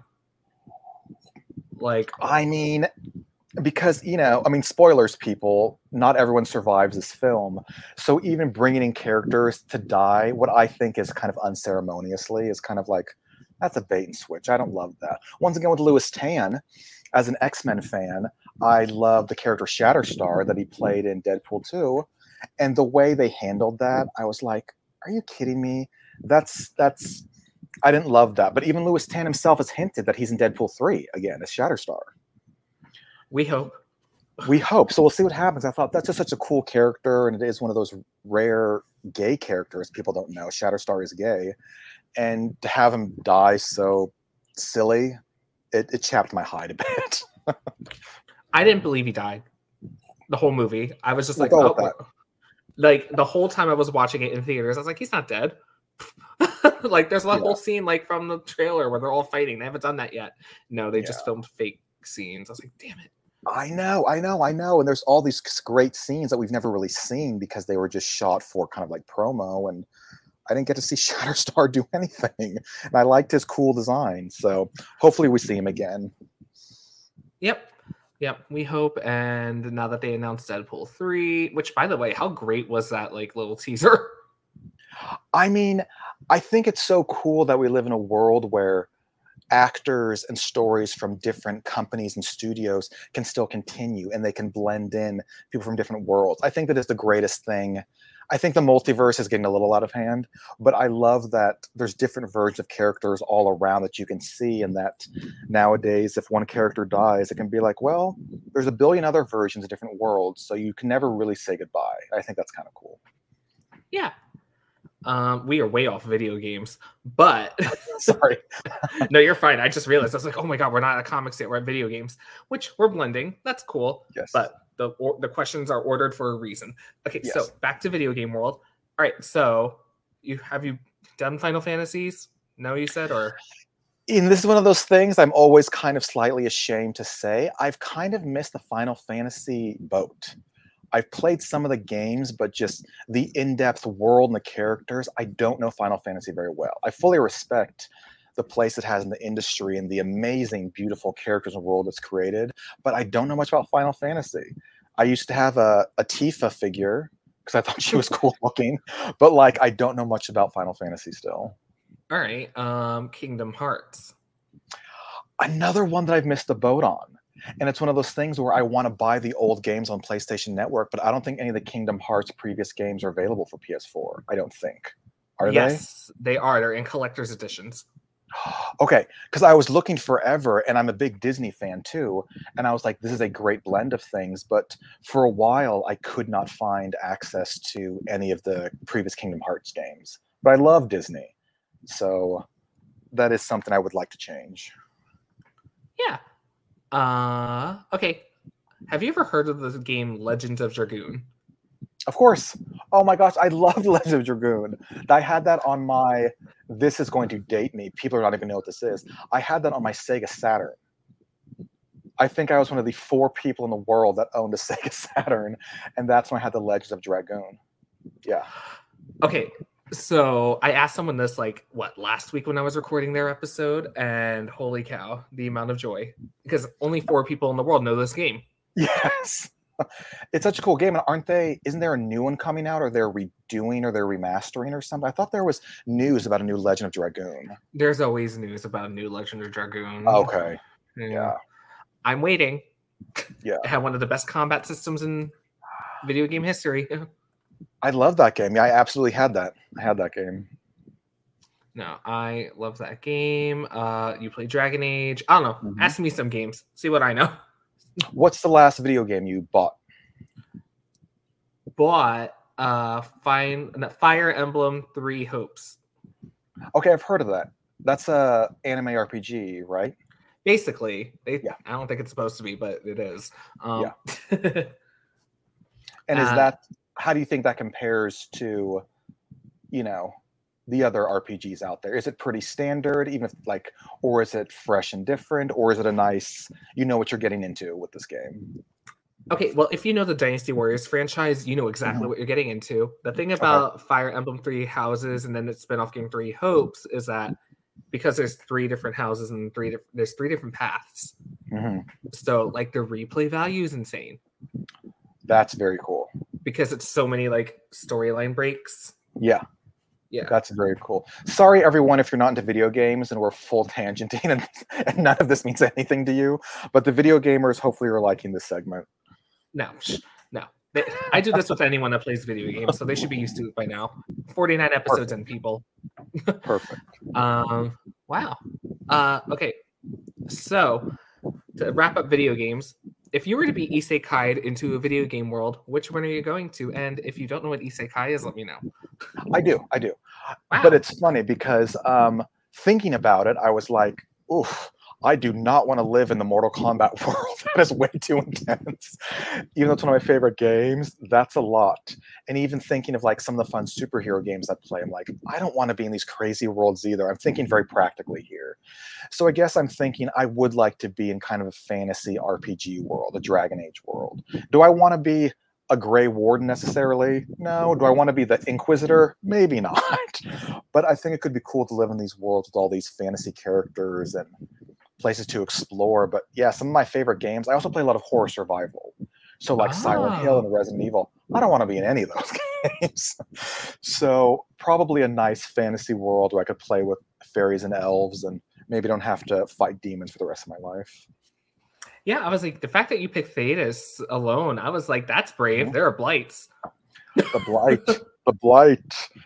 I mean, yeah, Dragon Age is a great game. So probably some of those. And then there's also, I can have relationships and date people. And I think that's always so fun and cute. And, maybe I don't want to be the front line of every single major battle. Maybe I'm an NPC.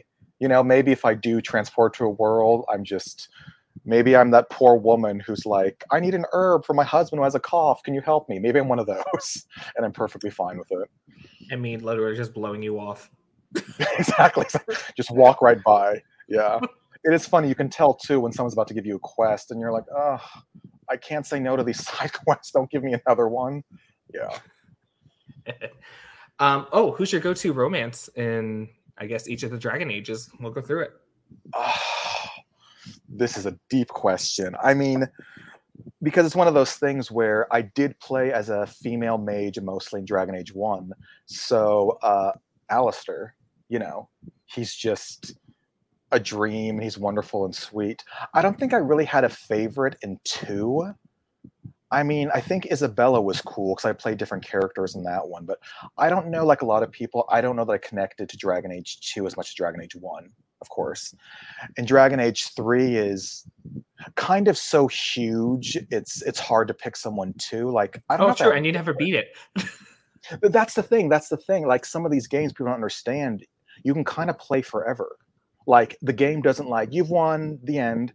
Like it can kind of go on for as long as you want it to go on for. But I mean, I think I have such a soft spot for Alistair. And I mean, Cullen you could romance into, who was kind of like Alistair B, right? He's in 3. He's in Inquisition. He's in Inquisition. Okay, yeah. But it's so fun to try to romance these characters and find out what they like and what they don't like. And it's so funny how for people who don't play video games, you can make a wrong move and the person will like you less, even though you're trying to make them like you. And you're like, damn it. So yeah. So let me tell you this fun story because I don't know if I've said it on the podcast before. So everyone, okay, I know your episode keeps cross-promoting with everyone in any other Perfect. episode on Earth. All right, everyone, if you want to hear more about me and Dragon Age, go to episode 19. Brad came on. He was my roommate in college. I got him into Dragon Age by accident. Here's how. So I had Dragon Age and I played like the beginning. I was like a rogue male, like royal thing. And I got to Ostagar and I was like, I hate this combat. I'm done. if I played 10 more minutes, I would have met Morgan and I would have been back in. Morgan. Yeah. But so Brad came into my dorm and he's like looking at my games because it was funny. Each of us, we were 4 people in the suite, and each one of us had our own PS4s, and we were like, okay, whatever. Well, we'll trade games. It's not a big deal. We live together. What are you gonna do? So he came in. He's like, can I try Dragon Age? He's like, please keep it. I hate the game.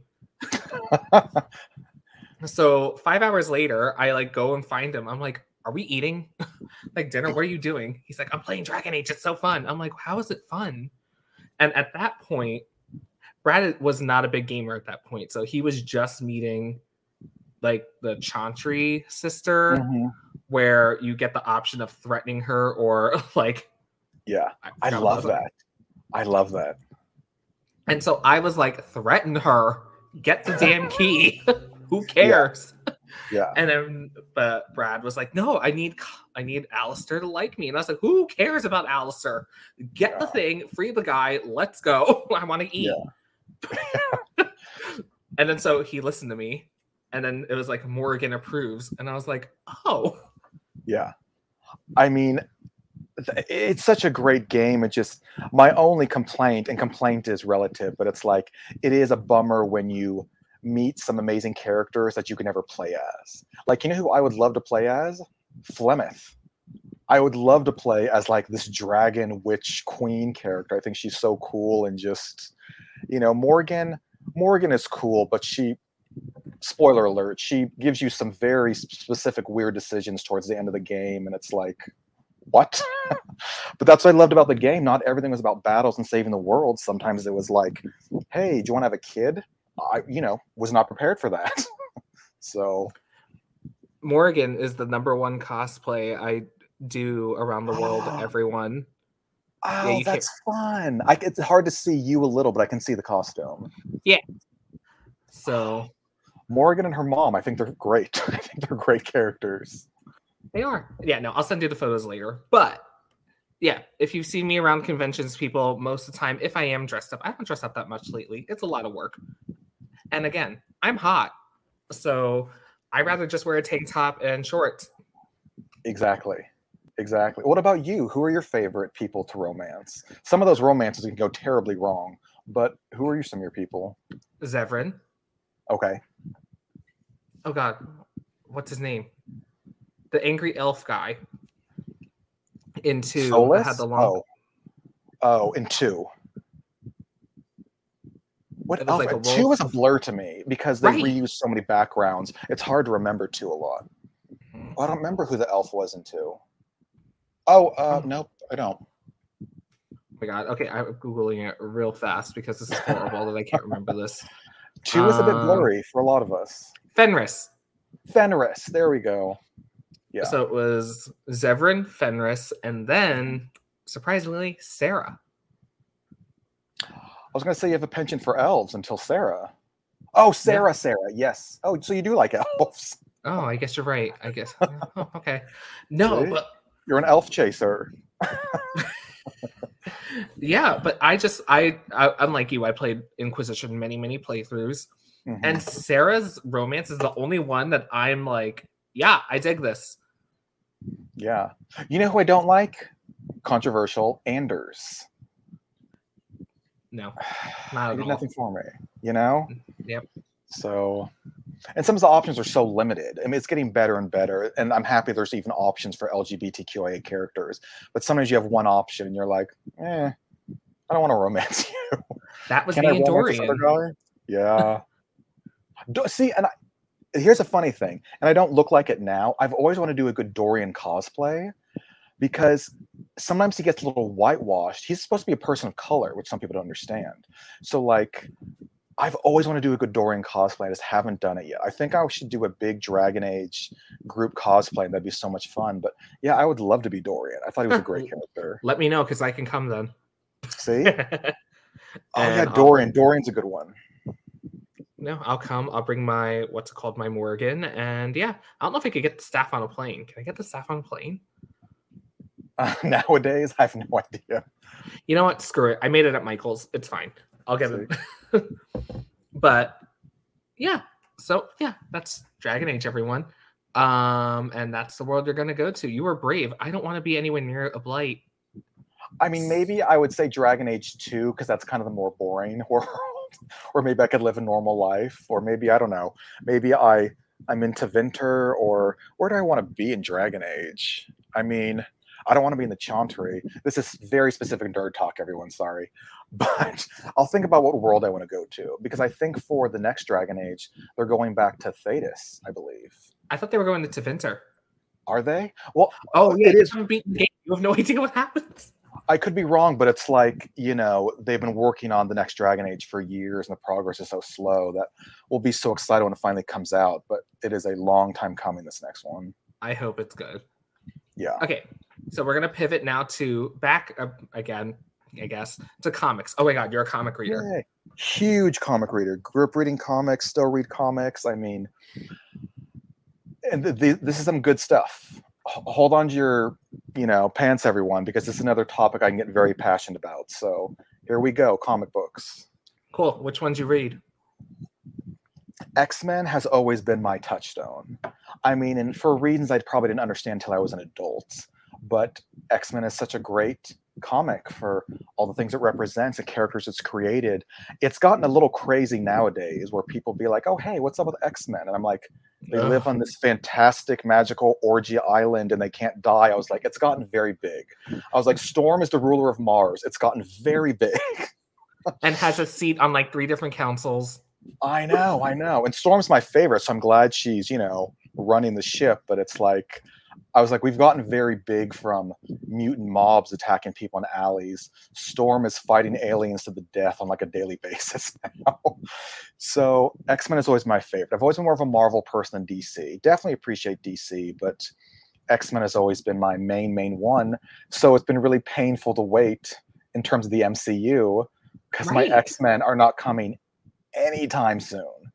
They're literally like, oh, we have no idea when they're coming, which they're lying a bit. Mutants are starting to slowly infiltrate the MCU, but it's like X-Men is not coming for years, as far as we know. So right. Yeah. But yeah, okay, so X-Men's your jam, like every other gay kid in the 90s. Oh, wait, sorry, I was trying to find the right tab. Okay, so speaking of the MCU, how do you feel about Marvel comic fans versus MCU only fans? I mean, it's such a thing, right? And I understand both sides of it because I identify as an actual comic book fan where I may not love everything the MCU does, but I understand it's a different world, it's a different adaptation. What I really don't like as a comic fan is when the MCU starts changing histories and canon things that the comic books start following. That drives me nuts. When X-Men was, kind of on the outs because they weren't owned by the MCU, and Marvel Comics started kind of tanking X-Men titles and even retconning things like, well, certain characters can't mix in the MCU, so Scarlet Witch and Quicksilver aren't Magneto's kids anymore. I was furious. Me too. I hated all of that. I hated that, and I refuse to accept it. It's not canon in my world. But they also retconned that back. I know. So it's like, I don't like when the movies dictate the original content and actually change it for the comic books. But the MCU is its own world and it's its own thing. And it's not just for comic fans. It is for all the people who weren't comic fans. And I'm excited it's brought new interest. And did I ever think I'd live in a world where there'd be an Avengers campus to visit and see these characters you grew up reading about? Like, that's really, really cool. So there is a big difference, and it's just they're very different worlds, the comic book fans versus the MCU world. And if you're smart, you can navigate both. But some people have very strong opinions on either. Okay, so I'm glad. Okay, again, I thought this is where I was going to lose you because, okay, we talked about gatekeeping earlier. I'm going to say it now. No. Okay, I'm not a perfect person, everyone, but I'm so proud of this. I am a damn gatekeeper of these damn comics, and I hate these MCU only fans. They drive me insane. Yeah, it's specific because, you've grown up loving these characters and knowing these worlds. And sometimes it does kind of feel like, oh, I was a fan my whole life and I've like financially supported this world. And then these new kids come in and they get the characters they want. And I'm like, What about me? I've been supporting this world before it was cool. Because people seem to forget it was not cool to like comics for most of history. It was Right. considered geeky at best, if not outright. Comics are dangerous for the health of young people, and comics are completely flippant, superfluous things to write. It was not cool to be into comics for most of my life. It never stopped me. People would think it was strange I went to WonderCon and went to all these comic conventions, and now it's cool. So there is a bit of that. You new kids got it so easy. It was not cool to like comics for a very long time. Right. And like, okay, so spoiler alerts for movies that have been out for a while, because we haven't had a new MCU film in a while, which is fine because that means we could talk about it. Also, this Yeah. comes out in 2 weeks, so we're not going to know anything different anyway, unless Right. something gets leaked. All right, Yeah. so I was sitting in for Doctor Strange 2, and the trailers are coming up, right? Hmm. And like Thor Love and Thunder's trailer is going through, and this guy Yeah. sits next to me. He's like, rumor has it that's Jane Foster. I was like, read a fucking comic. Rumor has it. I know, it's like, yes, and it's hard not to, not gatekeep, but when some people are like, oh, I don't get that. Who is that? And I'm like, why don't you know who that is? Like, I can't help but kind of feeling that way. Or even sometimes there is really good fan service in the MCU movies, but just like when I saw Doctor Strange: The Multiverse of Madness, spoiler alert, people, cover your ears if you don't want to hear anything. But when Clea shows up at the very end, me and my friend that I went with, we both kind of like jumped in our seats, like, oh my God, that's so cool. She's there. And I could tell the entire theater didn't know or care who that character was. And it's like, she's the Sorcerer Supreme right now. In the comics, she's the one calling the shots. She's took his role, and you people don't even know who she is. And so it's kind of like some of these things are lost on people who are just MCU fans.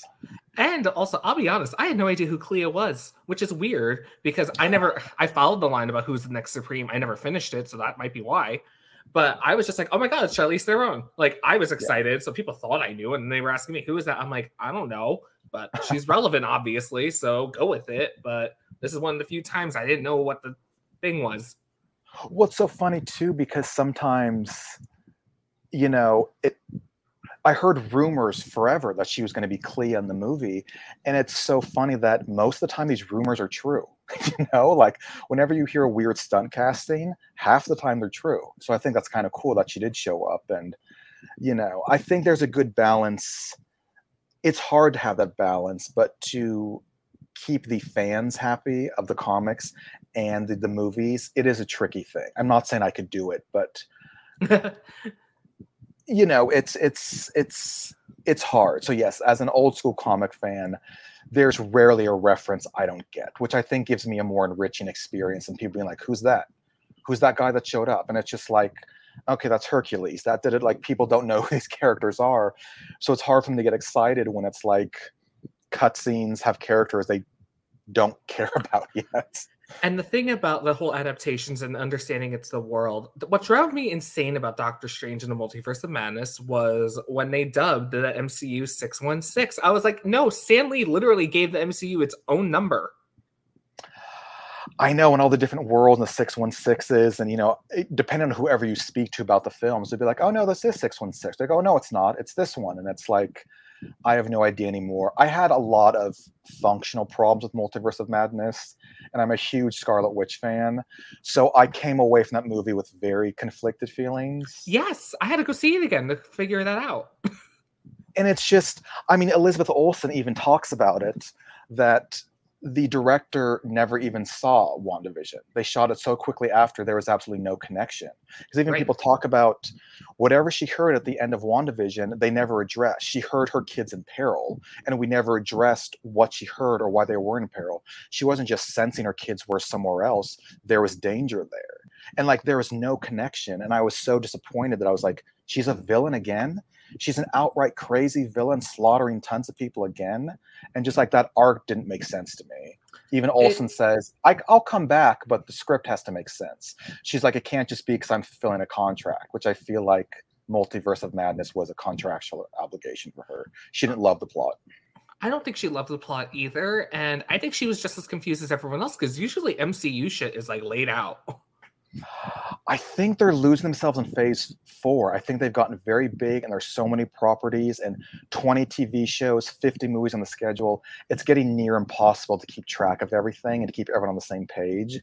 And I think Multiverse of Madness was the first movie where I was like, ooh, they're getting a little messy. They're getting a little confusing. They're getting a little off-brand, I feel like. Also, the amount of stuff that happened in Multiverse that pissed me off, not because it happened the way it happened, because again, I get it. It has to adapt. We can't save everything. But I'm like, Wundagore Mountain being reduced to like a snowy mountain. I was like, there are villages on that mountain that we need people. I so appreciate you know that, because the second they were there, I was like, oh, it's Wundagore. And I was like, that's so cool. I screamed in the theater. I was like, ah! And then everyone's like looking at me. I'm like, shut up. Yeah. And so that's the thing. It is funny to see the film as a comic fan. We do understand so much more than other people do. And it's like, guys, read some of the comics or read some of the stuff online. There's so much good info. Because you're going to get more out of these movies if you know some of these characters and locations and like, oh, this is huge, we're here. This is huge, we're seeing this character. And not everyone gets the impact of those things. Right. And the fact that the Scarlet Witch, first of all, something that's pissed me off forever about like the way that Wanda and Pietro, or Peter, was he in MCU? Whatever. Everyone gets what I mean. Technically, yes. Yeah. Is like Jewish erasure. Flat out Jewish erasure. I mean, it's it's the adaptations, right? They have to make choices, they have to do certain things, but just in general, and I like Elizabeth Olsen a lot now, but when they're like, she's Scarlet Witch, I was like, what? I was like, Scarlet Witch is like super European, like heavy accent, big curly ethnic hair, and I was like, wow, they picked a person who looks nothing like her. And then to sometimes get like the hints of the character where it's like, oh, she did do the accent, oh, she does have dark hair, and then all of a sudden she's totally American and has blonde hair, and I'm like, what happened? What happened to my Wanda who could like barely speak English? Like, it's a different character arc. So I think they're losing their plan a bit. I don't know, Marvel. Yeah. And like, not true. Looks wise, I didn't even think of that. I was like, there were so many moments where they could have like, a little menorah in the background in WandaVision, like subtle details they could have brought in, just like so much. Like, she's supposed to be like an undercover spy now, like equal to Black Widow, because she was taught by her during like Civil War. And I was like, you think a spy wouldn't manipulate the fact they're multilingual, like have her know Hebrew for like a second? And it's just so funny because as fans, we can nitpick forever. But even when people didn't know who Scarlet Witch is, and when Wanda popped up, because they couldn't call her Scarlet Witch yet, and Avengers Age of Ultron, I was like, oh, she's just a shooter. She just shoots little bolts at people. I was like, she can warp reality. I was like, her hex bolts were so funny in the comics because she couldn't control them in the early stages. She could do a hex and it could fail. She wouldn't know what it would do. Someone could be shooting bullets and she turned into flowers, or like they were turned into spears. Like, it was a very unreliable power, which I thought was so neat. And then to have her kind of just become, in Multiverse of Madness, a shooter who just shot beams, I was like, didn't we just learn she was a powerful witch and she can bend reality? Sometimes there was an oversimplification, which I didn't love, but we can nitpick forever. We can, you're right. You were right. But I love Scarlet Witch, big fan of hers. I didn't love Multiverse of Madness. No. And it's not just her. I have issues with people. If you want to know, let me know. I will message anyone about this for days. Yeah. And happily. By the way, okay, so you're reading the comics. What do you think of Axe? Avengers versus X-Men versus Eternals? I don't know much about it yet. It's just, and that's one of those things too, where I know that like the entire arc is influenced by the MCU and why these characters are even interacting and stuff now. So I don't know much about it, because here's a big admission. There's a lot of Marvel movies I haven't seen kind of recently, but the one that I'm most lamenting I haven't watched it is Eternals. I haven't watched Eternals because, not for any good reason, I just haven't gotten around to it yet. So I don't actually know much about what's going on with this current arc, but I know that, it's all MCU based at this point, a lot of the characters. So do you like what's going on? Does it make sense? Is it just another random crossover? I think it's making. I can tell you the premise, like, because the premise is totally like normal. I would say, yeah, because honestly, there's only like 2 issues out anyway. So Okay. yeah, so I can tell you the premise. The premise is because you mentioned Krakoa earlier. I hope I'm saying it right, but That's how I've always said it. Yeah. yeah. So the whole thing about do you know who the Eternals are? By the way, I did not until their movie. You know, I'm someone who I knew Cersei. Mm-hmm. I knew Cersei as a character, and thought it was so cool that Gemma Chan played her, and they made her Asian because she wasn't technically Asian in the comics. And I was like, yay! She got kind of pushed under the radar by Angelina Jolie being Thena, which I thought was a little annoying. But I was like, Cersei is kind of the cool main Eternal, so I knew Cersei, Mm-hmm. who also had great powers that not that they didn't work, but they were so diverse, like she could almost do anything. She could change matter. I don't know how they described in the movie, but she could do almost anything kind of like organic matter. So I didn't see Eternals, so I don't know what the Eternals are doing in this new. Aren't they considered deviants now? Yes, and that's the whole thing. So like the whole premise is apparently like Avengers Sorry headquarters. guys, we are geeking out here if this means nothing to you. Continue. Apparently the Avengers recently abandoned Avengers headquarters and went into a apparently like the things that the deviants are Eternals are keeping deviants away for like giant robot things that kind of look like Sentinels, but they're not. Right. And so the Avengers are now using one of those bodies as like a headquarters, which I'm like, ew, disgusting, but okay. I don't care if it's a robot. But because like it's a huge power source and no one's using it, it's in Antarctica or the North Pole, so we're just there. Right. And so right. Yes. Mm-hmm. So the whole thing about it is that the Eternals are being like, it's like a new life system cycle for them. So they're being sent to Earth. They're like, look, mutants, deviations, they're deviants now. Mm-hmm. Go genocide. Also, why are they using this dead body of one of our people? Get rid of the Avengers too. Yeah, I don't know much about the Axe storyline, but the Eternals are a cool group, but they were never super prominent in the comics. So it is like, okay, this is great. They get a time to shine because of the movies, but I know even the movie people had mixed feelings on. So it seems like it's one of the movies that a lot of people didn't see. I liked the movie actually a lot. I thought it was a good take. I was happy with all the representation we got. I wasn't offended at any point really by any of it. So I liked the movie. But the other thing is too that the Avengers are freaking out about is just why they're getting so involved in like mutants versus like Celestials is the fact that because mutants can regenerate at will now, come back alive, and so can Eternals, they're like, oh my god, these superpowered like races are about to like go at each other and they can't die. Yeah.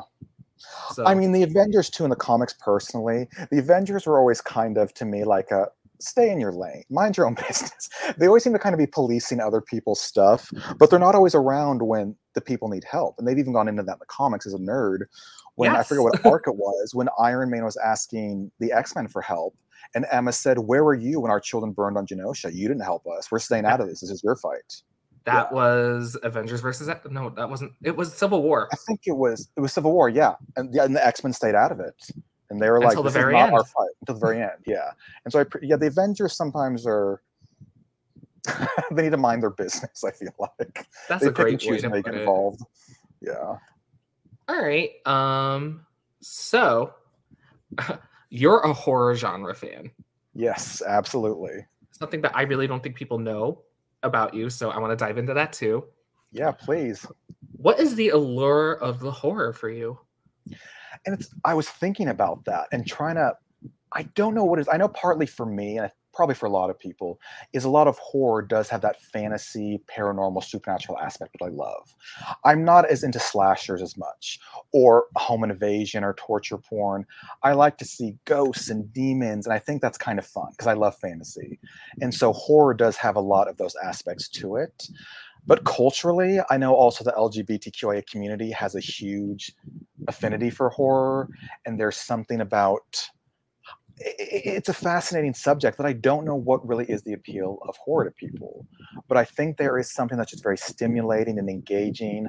Obviously, the distraction is great, but I think there's so much great horror out there that explores subjects that can make us uncomfortable, or can scare us. And I think horror can push people to experience more and to think outside of themselves, which maybe other movies don't in that way. And I think the stakes are always high in horror because lots of times people are going to die.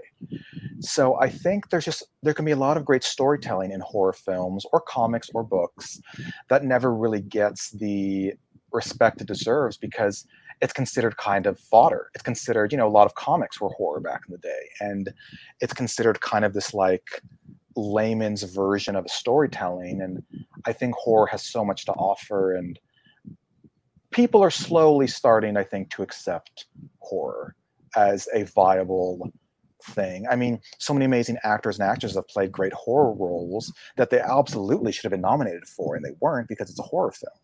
I mean, talking about movies like Hereditary, Toni Collette absolutely should have been nominated for an award for that film. That movie was intense and really amazing. And so I'm hoping horror becomes more and more mainstream. I know part of its appeal is that it is kind of counterculture, but horror I don't think is going anywhere anytime soon. And it's October, it's spooky month, so everyone loves horror again now, and that's always a fun time. Yeah. No, you're totally right about that. Actually, a lot of my colleagues, friends, people I know are doing like a lot of research and like, I don't know.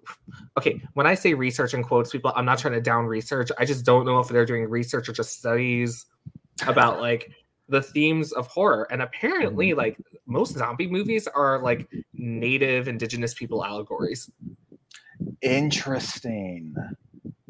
Yeah, I think there's a lot of metaphorical stuff in horror films for what the movie represents or what the antagonist represents. That's really interesting. I've never heard that. Yeah, and so zombies have been getting a lot of looks at lately. I forgot what other creatures of the horror genre, but like lots of meta things are coming into play. So I really do feel like what you're saying is totally correct, that horror is being legitimized now in academia, slowly. It's people our age. Right. But still. Yeah. Yeah, that's really interesting. And I think also the LGBTQIA community, there can be a lot of outsiders in horror films, whether it's the antagonist or maybe some of the people. There's a lot to identify with where this person's different, maybe not accepted by society, maybe obviously a killer, and no one wants to be that.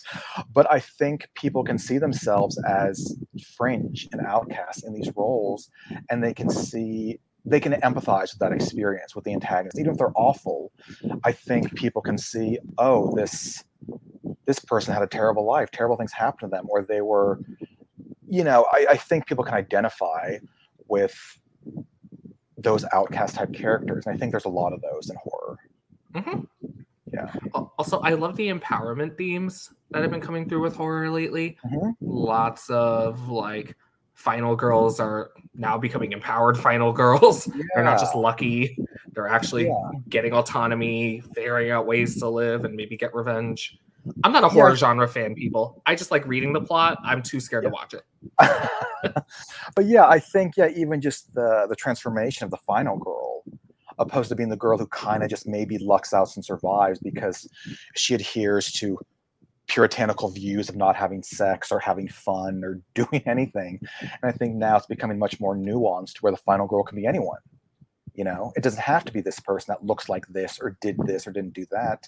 Now the main star can be almost anyone. Mm-hmm. And more LGBTQIA horror films are coming out, which I think is great. So yeah. And Jamie Lee Curtis is still repping at her age.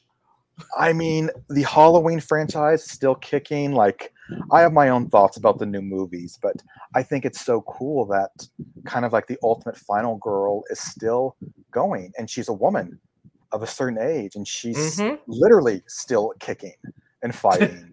And I think that's really, really, really cool because I think the movie industry and society in general tends to, we talked about this, once you're of a certain age, you're kind of out to pasture. And by lots of people's considerations, Jamie Lee Curtis is, how old is she, do you think? 60, I can 70? pull that real fast. Probably not. So it's like, she's still the final girl. She's the final woman, and she's still here. And I think that's really, really cool. 63. Soon to be 64. Okay. Yeah. So it's like, that's great. The lead of these films is not a young, sexy ingenue who's tripping in the forest and her top's coming off. Like, this is a woman who's fighting and dealing with trauma. And I think that's a really cool representation of a horror film that we're starting to see more of. Who they let keep their gray hair. I know, right? That's used to be unheard of, you know? Mm-hmm. So Jamie Lee Curtis is doing some really, really great work for the horror genre. And I think that's pretty cool. And just in general, like, I think Jamie Lee Curtis became an officiant to like do her daughter's wedding. Her daughter who married another lady. Yeah. And like apparently they had a cosplay wedding, so Jamie was like, I don't know who to be, just give me a costume. So they made her Jaina Proudmoore from Warcraft. That's amazing. She seems like a very cool lady. That's very, very cool. Yeah. So because horror is your shtick, what's the scariest thing you've seen? Movie? Yeah, or what a horror genre thing ever. Oh, that's such a good question. There's so many good ones. I mean, I do reference Hereditary because I think it is really a modern classic. Did you ever see Hereditary? Absolutely not. Okay. It's intense.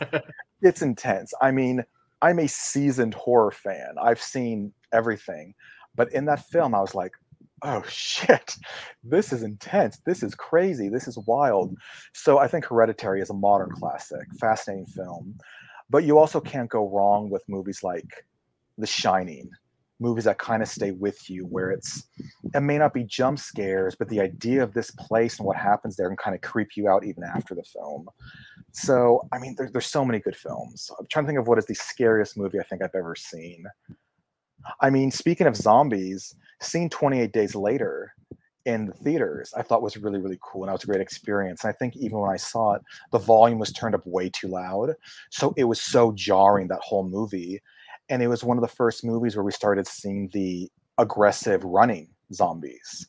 And I thought that was pretty terrifying. This isn't some shambling, rickety thing you can walk by. These things were chasing people and screaming, and they were infected with rage. So I do think that 28 Days Later movie is one of the absolute best zombie movies out there.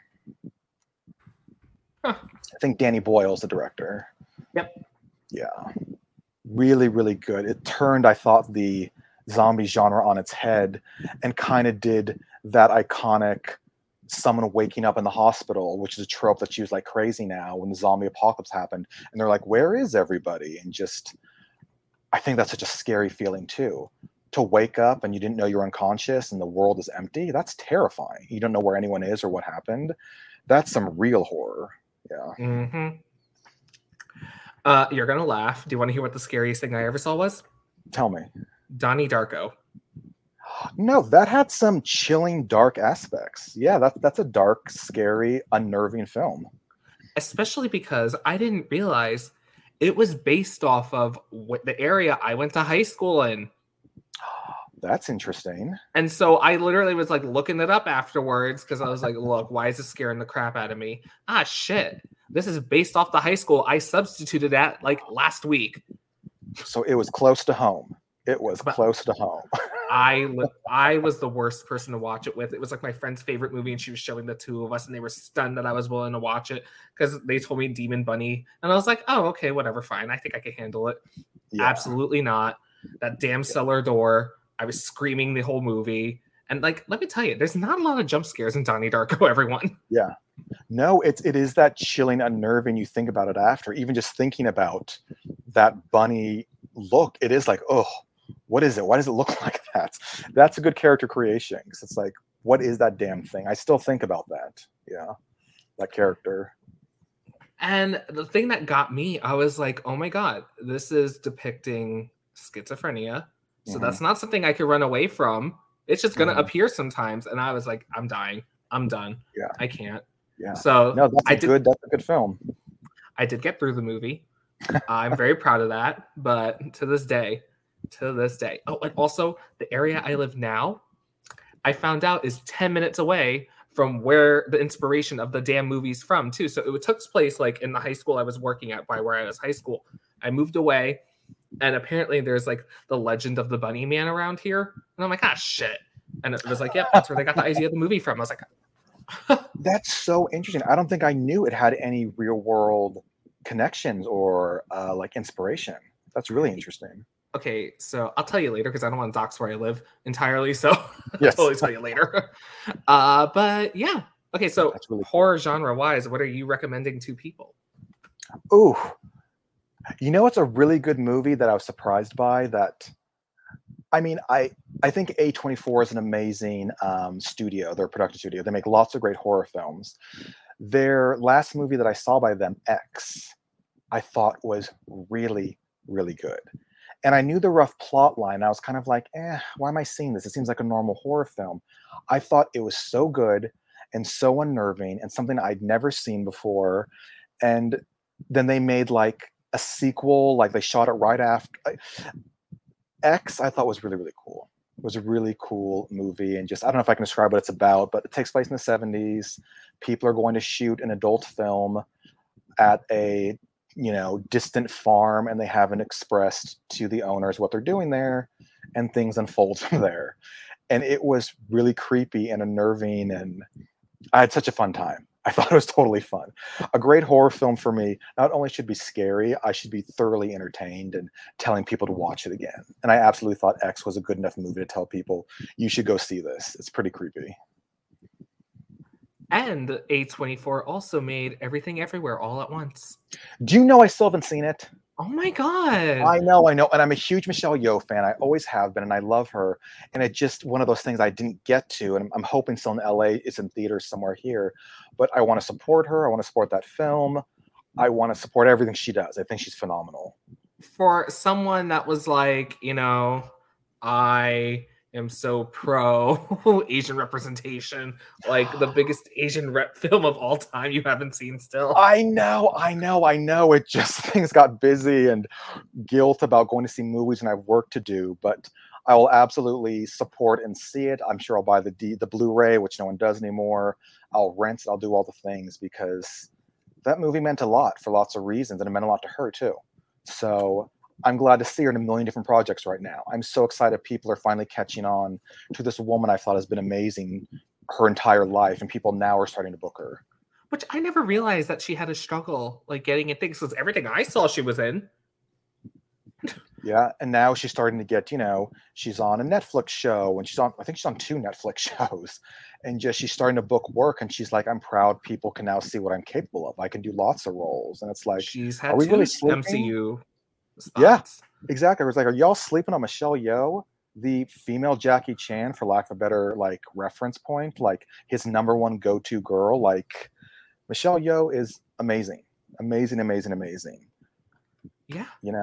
A woman of color who's of a certain age who is still literally, once again, kicking.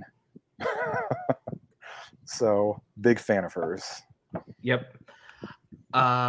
Okay, so this is something I didn't put on the sheet because I just wanted your genuine reaction to. Mhm. It's nothing it's not a get your question, don't worry. But okay, throughout my life, I have been watching all these shows and then realizing they're within the horror genre. So I want to know what you think about Teen Wolf, Buffy, like all these shows that are not super, super scary. They're just supernatural, paranormal, being considered horror. I mean, I love that. I think the definition of horror is so open-ended, because I think a lot of people think horror is seeing something killing something else. And sometimes one of the most horrific movies I've ever seen, trigger warning, there's some weird cannibalistic stuff, sorry, is a movie called Dumplings. And I don't remember if it is Korean or if it's Chinese, but it's about a woman who, trigger warning, eats fetuses to stay young.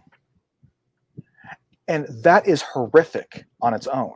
And this isn't a jump scare. No one's getting killed. No one's getting chased. But that was absolutely a horror film. You hear her eating and she's crunching and she's like, oh yeah, those are the ear bones. I'm like, oh my God, this is so gross.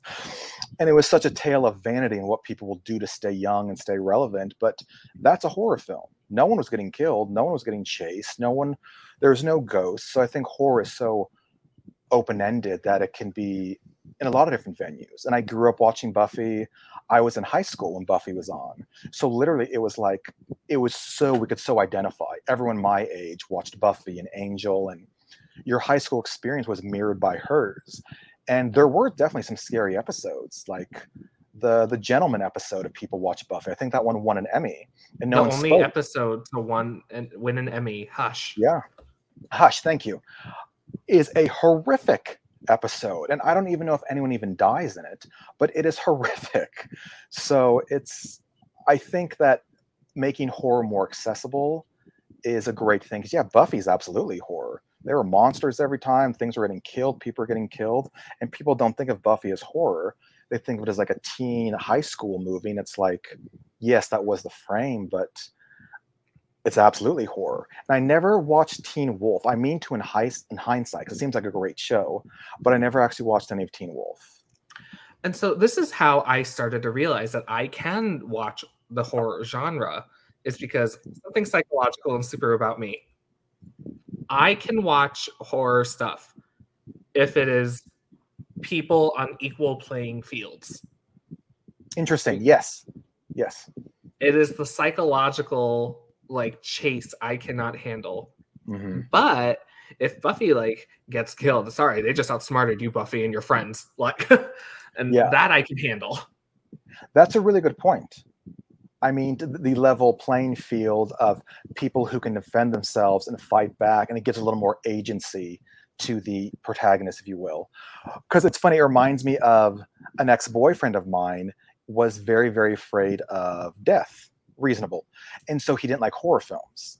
And so in my head, I was like, oh, bring it back to video games. I was like, you should play a horror survival game so you're in control of the character and you can fight back and you can have some autonomy about your character. And I thought that was a brilliant idea. I read the room wrong because he felt too immersed and it freaked him out. And so he was like, I'm being chased by things and things are trying to kill me. And I was like, I did this wrong. But I genuinely thought him having control of a protagonist who could fight and do things would help. But he just felt he was then actually actively being chased and it was too immersive. So I read that one wrong. I mean, it's not an unheard tactic because And maybe Silent Hill wasn't the one to have him play. My bad. Oh my god. Silent Hill's a great video game and a decent movie, but yeah, I read that room wrong. I'm not going to deny what you said either, but oh my god, that's so intense. I know, but I was like, maybe if he can fight back, and I was like, nope, he's too immersed. It's too close to home. He's identifying too much with what's happening. So that's horror for you. It's not for everyone. Nah, but also, fun fact, I really came to a head with it was American Horror Story. The witch seasons where they are all just like being stupid and vain. I'm like, I don't feel bad for any of you. You guys just got distracted and outsmarted. Horror is interesting. American Horror Story, I think, is a great relatable aspect where lots of people who maybe don't watch American Horror Story or who don't watch horror watch American Horror Story. Lots of normies watch American Horror Story because I think it is more accessible horror, which is great. But it's like, it is a different... I mean, in a million years, did I think we would have an anthology American Horror Story type series? No, this was unheard of kind of for a while. So I'm really excited that that world exists and it's opened up a lot of doors for lots of other horror creators. Do I think American Horror Story is a brilliantly written series? No. Do I think it's fun and engaging and every new season you are kind of like, oh, what's the new theme? I think that's great. I think it's great for horror, what he's done and how accessible he's made it. And, you know, I think it's great. I almost like the idea of American Horror Story more than the actual show, if that makes sense. That makes total sense because, like you said, the writing is very iffy. Yeah, you know, so yeah. But yeah, so we have one last question in this, and it's here we go. Thank you for hanging in there, everyone, as we geeked out over video games and comics for like an hour. As we should. We don't get to a lot. No. Especially with someone with this equal footing that you knew what was up in the comics. So it's like, you know, I don't get that a lot. Especially, I think you're the first person on the show that could actually like go toe to toe with me. Oh, good. I can always talk comics. And we live in a great world now, too, where even if you can't collect all the comics yourself, because it can get very hard to, if there's a crossover, I'm having to get 20 titles a week. That's too much. Now I can read, you know, breakdowns of what happened in this comic or what's happening in this arc. And I can kind of keep up without having to buy a million comics every month. And there's YouTube channels and YouTubers that will wrap it up Absolutely. for me. I'm like, great, give me a 2-minute wrap. I love that because I can stay, abreast without having to invest tons and tons of time reading tons of titles, because these crossover things it's a lot to read. Oh my god, I don't know how people did it before the internet, because the internet tells you exactly what to read and when. But anyways, back to the last question to you. So it's going to become very relevant for me soon, but what advice would you give to teenagers that need to act like merfolk? So, and I'm going to have follow-up questions, obviously. Go for it. Does this mean professionally or just for performance, or is this give me more details so I can answer better? Or is that the trick? Is that's I have to answer just that question? Oh, no. Okay. So if you somehow no, I was like, kids, if you actually don't listen to me and listen to my stuff and pretend, me and the kids I coach, we pretend I don't have social media. It's our agreement. I'm like, look, my stuff is public. Come laugh at a TikTok. Do not like it. Share it amongst each other. I don't care. Don't follow me. So in theory, they don't know I have this podcast. So in case any of you ever do, do not keep listening or skip ahead like a time. And so our competitive, yes, I could say it. Our competitive season is coming up for Winter Guard, which is like flags and doors. Right. They're mermaids. Oh, fun. I mean, so this is like a performance aspect thing, right? Yep. Dance. Yeah. No dialogue. I think one of the things I know I do personally, because sometimes people do ask for not instruction or advice on lots of aspects of professional mer work. And I always try to say, well, what worked for me? Because every situation is so specific. What worked for me as a gay male working in Los Angeles may not work for you if you're a 14-year-old girl in Idaho. Like, it's going to be a different framework. Mm-hmm. But I think what I think of a lot of performance-wise is the fluidity of water, especially for dancers. There's such a fluid movement, and I think imitating or connecting to water is a really cool way to visually connect to the mermaids. Because I don't know, costume-wise, if their feet are going to be together, if there's like themed and stuff like that. But I think there is a serenity. I think there's a flow to mer people that I think can be used in performance-wise, if that's what they're doing. So, fun fact, this is a podcast. They can't see that I show you. Oh, that's beautiful. Yeah. Oh, that's really cool. Yeah, and I think flow and movement is a great way to connect with the... Oh, that's really cool. Yeah. Oh, that looks great. Yeah, I think, and even just watching mermaid movies, mermaid TV shows, there's so much more mermaid media out there than there used to be. But that's really exciting. I think if people are having a hard time connecting to merfolk, that movies and TVs were a great way to start. Because you can probably find a character you like, whether it's you love Ariel, or maybe you're a little more sexy, mysterious, and you're more of a siren TV show type person. I think those archetypes in film and TV, once again, back to media, are a great resource to see what other people have played merfolk, because they're all different and they can be anything you want them to be. But there's definitely some core performances like, Daryl, Hannah, and Splash and things like that, where how did this person play this character? But I think performance-wise, look and attitude, and that goes a long way, Oh, I guess I could ask you this too. What kind of makeup? Do I wear? No, I meant should I aim for them? Oh, I mean, it's a great reference point for makeup looks? Pinterest. Okay. I think Pinterest is great because there are so many makeup examples, and I find beautiful stuff on Pinterest all the time. So I think Pinterest is a great place to find inspiration and ideas for mermaid makeup. Literally anything you can search will pop up. And I've definitely used reference points from makeup looks I found from Pinterest. And obviously blues and greens are very obvious, and maybe big rhinestones or glitter, because I'm assuming they have to read far away. So maybe I would say makeup should be bigger than they want it to be. Sometimes people do their makeup for performances as if they're interacting one-on-one, and sometimes you're trying to read across a field. So it's like, no, this isn't the makeup you'd go out in to have dinner. This is show makeup. So don't be afraid to go bigger and really brighter and broader because you needed to read from a distance probably. Yeah. I would ask you about hair, but your hair is pretty short. My hair is short, so wigs if people want long hair. Well, Wigs most of them do have long hair, so I was like, I got to figure out what they need to do for that. Lots of mermaids like mermaid waves. I'd say mermaid waves is the most easy thing that people identify with, where, beach waves or some texture in the hair, or girl puts their hair in a braid and they take it out and there's nice soft waves. Natural, organic kind of like waves in the hair, I think looks pretty mermaidy. Okay. If we're talking about archetypes, if we're talking about the classic mermaid who's combing her hair on a rock, she usually has beachy waves, and it's usually not pin straight because she's in the water. So big, long, wavy usually is what people think of for merfolk. Cool. Yeah, because as much as I am like very pro, hey kids, everyone here has different hair texture because I'm lucky enough to teach a very diverse group of kids. I'm usually like, figure out what you can do. I'm not going to dictate it. Yeah. But sadly, our judges are old and they need archetypes sometimes. So I'm like, I might have to guide a tiny bit more this time. You can go classic, right? You can go classic. Like, look at any old picture of, a mermaid in art and things like that. And sometimes the most obvious can have the most impact sometimes.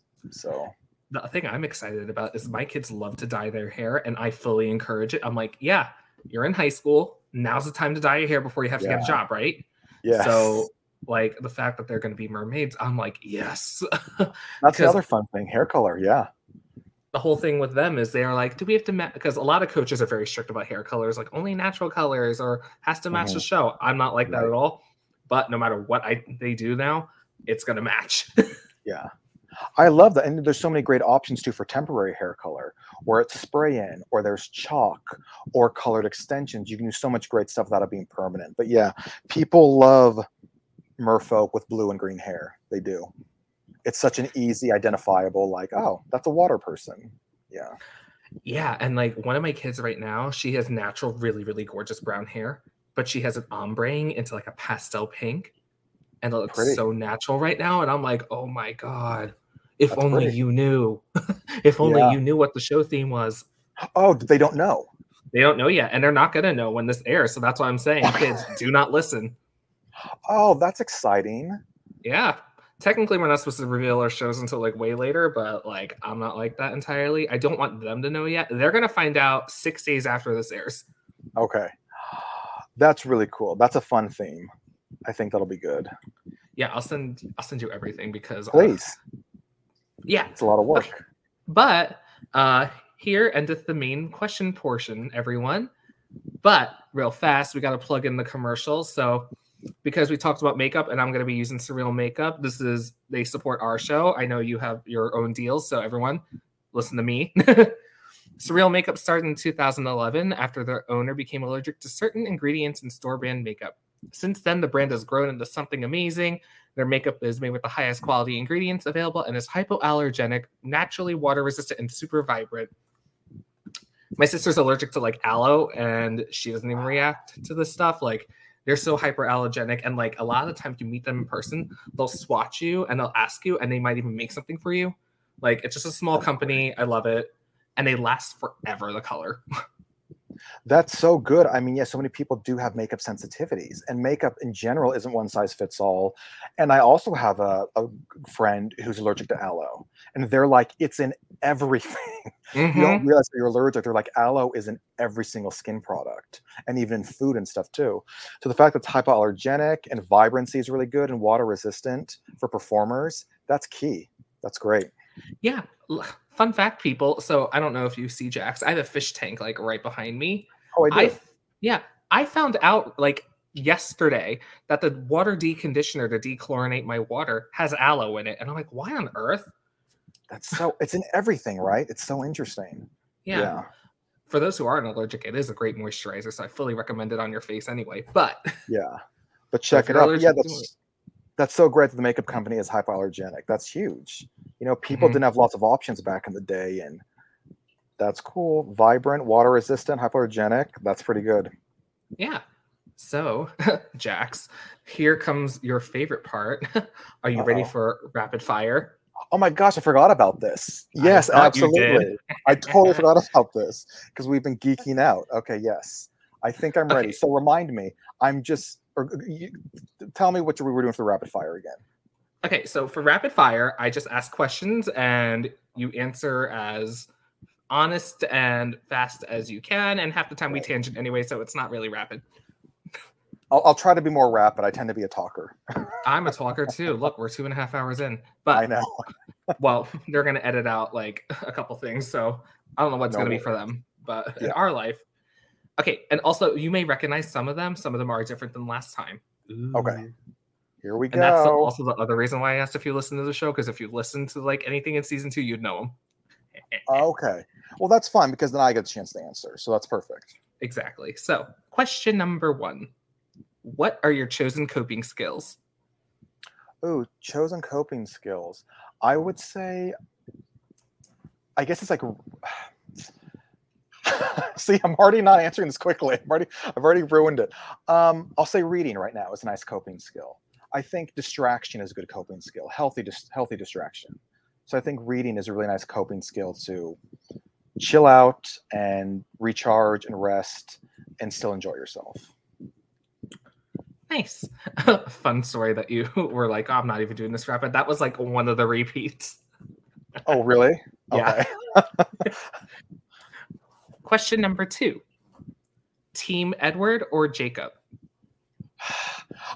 I'm not a big Twilight fan at all. I respect its place. I'm definitely going to say, well, no, this is tricky. See, even your rapid fire are good. In general, I would say Jacob. I'm going to root for the guy that was a little more tan and was a little more organic. And maybe I just don't identify with being pale and sparkling. So I think I'm going to go with Team Jacob. You don't sparkle as a merman sometimes? I do, but that's sparkles in my lotion. That's not just when I go in the sun. Okay. Which direction should you cut your sandwich? Should I or do I? Both. I would say, I mean, I guess I'm a classic diagonal. I think I'm classic diagonal. That just makes more sense to me. I know there's differing views on when you actually get the most out of like the cut, but it's still the same piece, so I guess it doesn't really matter. But I've always done diagonal. I did not know that was an argument. I just like asking these aesthetical questions. What is this argument about? It's a thing, about cutting it down the middle or cutting it diagonal, that, you get more bites if it's cut down the middle, but it makes more sense to hold it as like a diagonal. It's the same thing like toilet paper, which way the roll should face. Like, it's a polarizing conversation, apparently. Another polarizing conversation you probably don't know about is the TikTok one that was happening last year. Are there more doors or wheels in the world? Are there more doors or wheels in the world? I don't know. I would think reflexively there are more doors in the world, because even in terms of car, many countries, not everyone owns a car. In tons of countries, not every family doesn't have like 3 cars like in America. So I would say there's probably more doors. And see, people are like, well, what constitutes a wheel? What constitutes a door? Is a doorway without a door still a door? Oh, hell. And then people were also making an argument that the heart valves are doors because they open and close and let things in and out. That's too much. Let's keep it. Let's keep it physical, right? I'm going to say I think there's more doors than wheels in the world. That was not a question. I was just going off of the fact that... Officially, though, I'm going to say more doors. I could be wrong. Call in, people. Let me know. I said doors. So, yeah, let us know. I will happily go back and forth with you on this. All right. What direction should you fold your napkins? Which direction you fold your napkins? I don't think I've ever thought about this.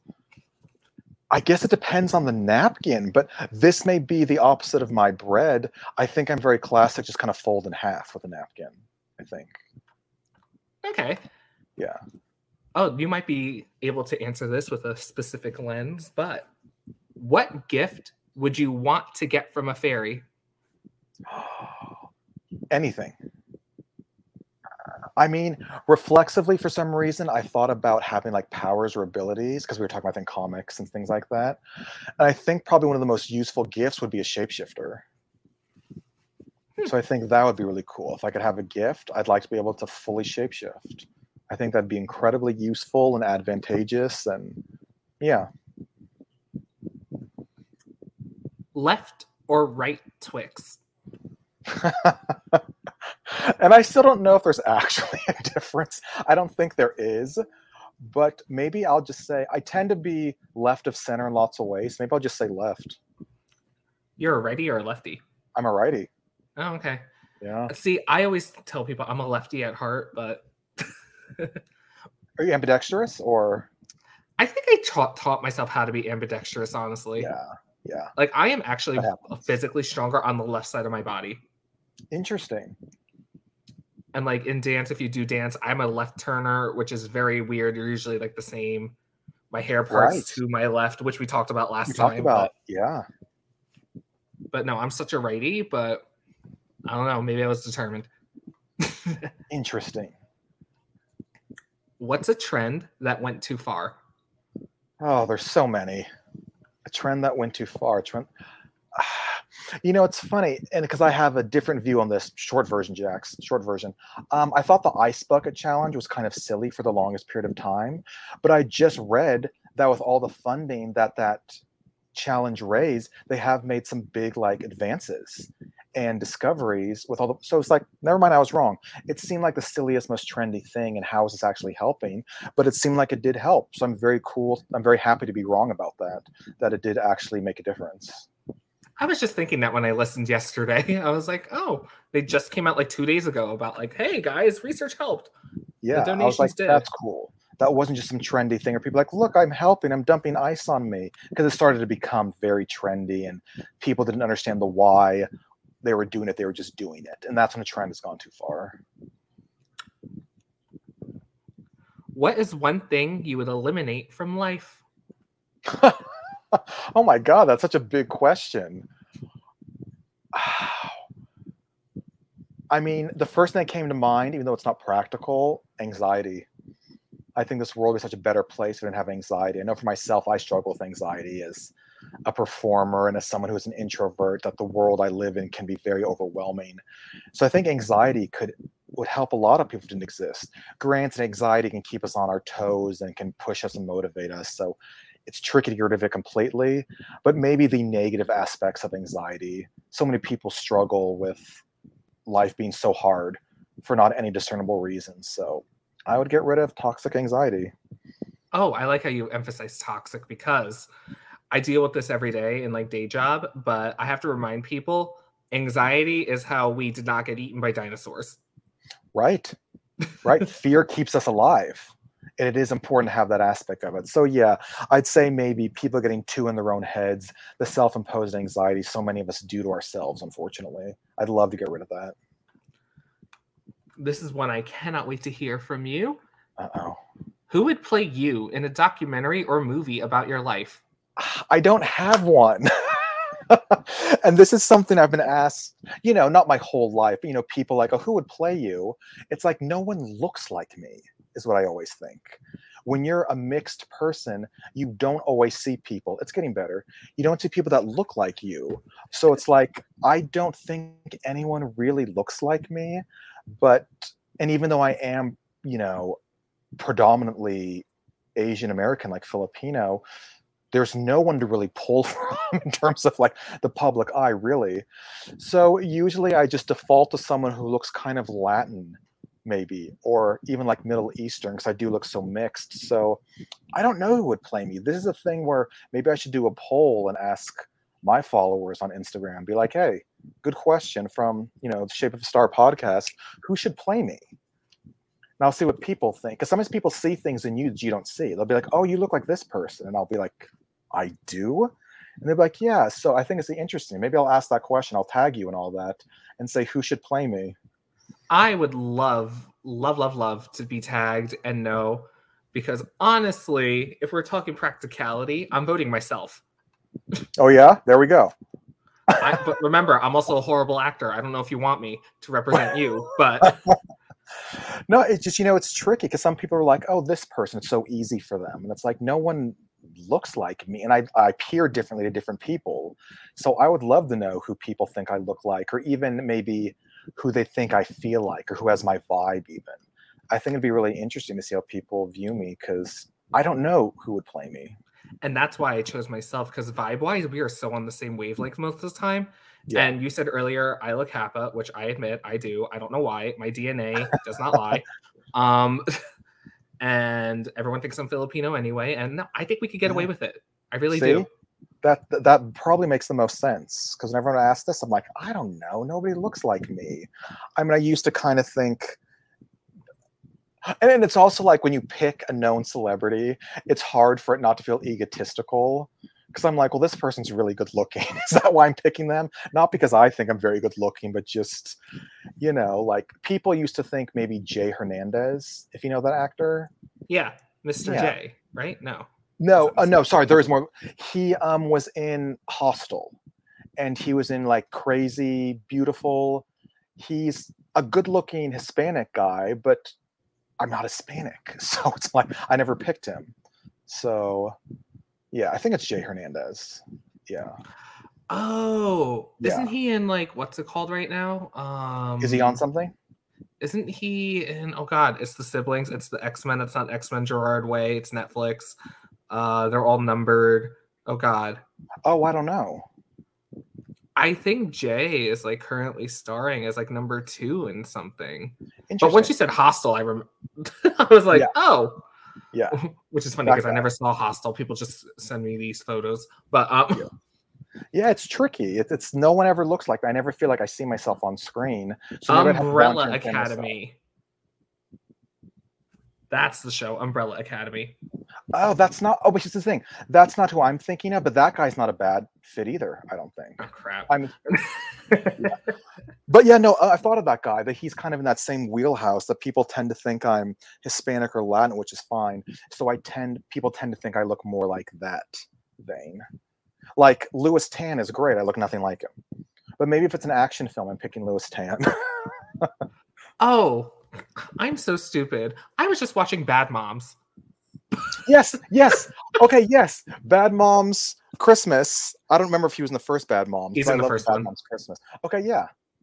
Be like him. I think we're kind of the same age range too and stuff.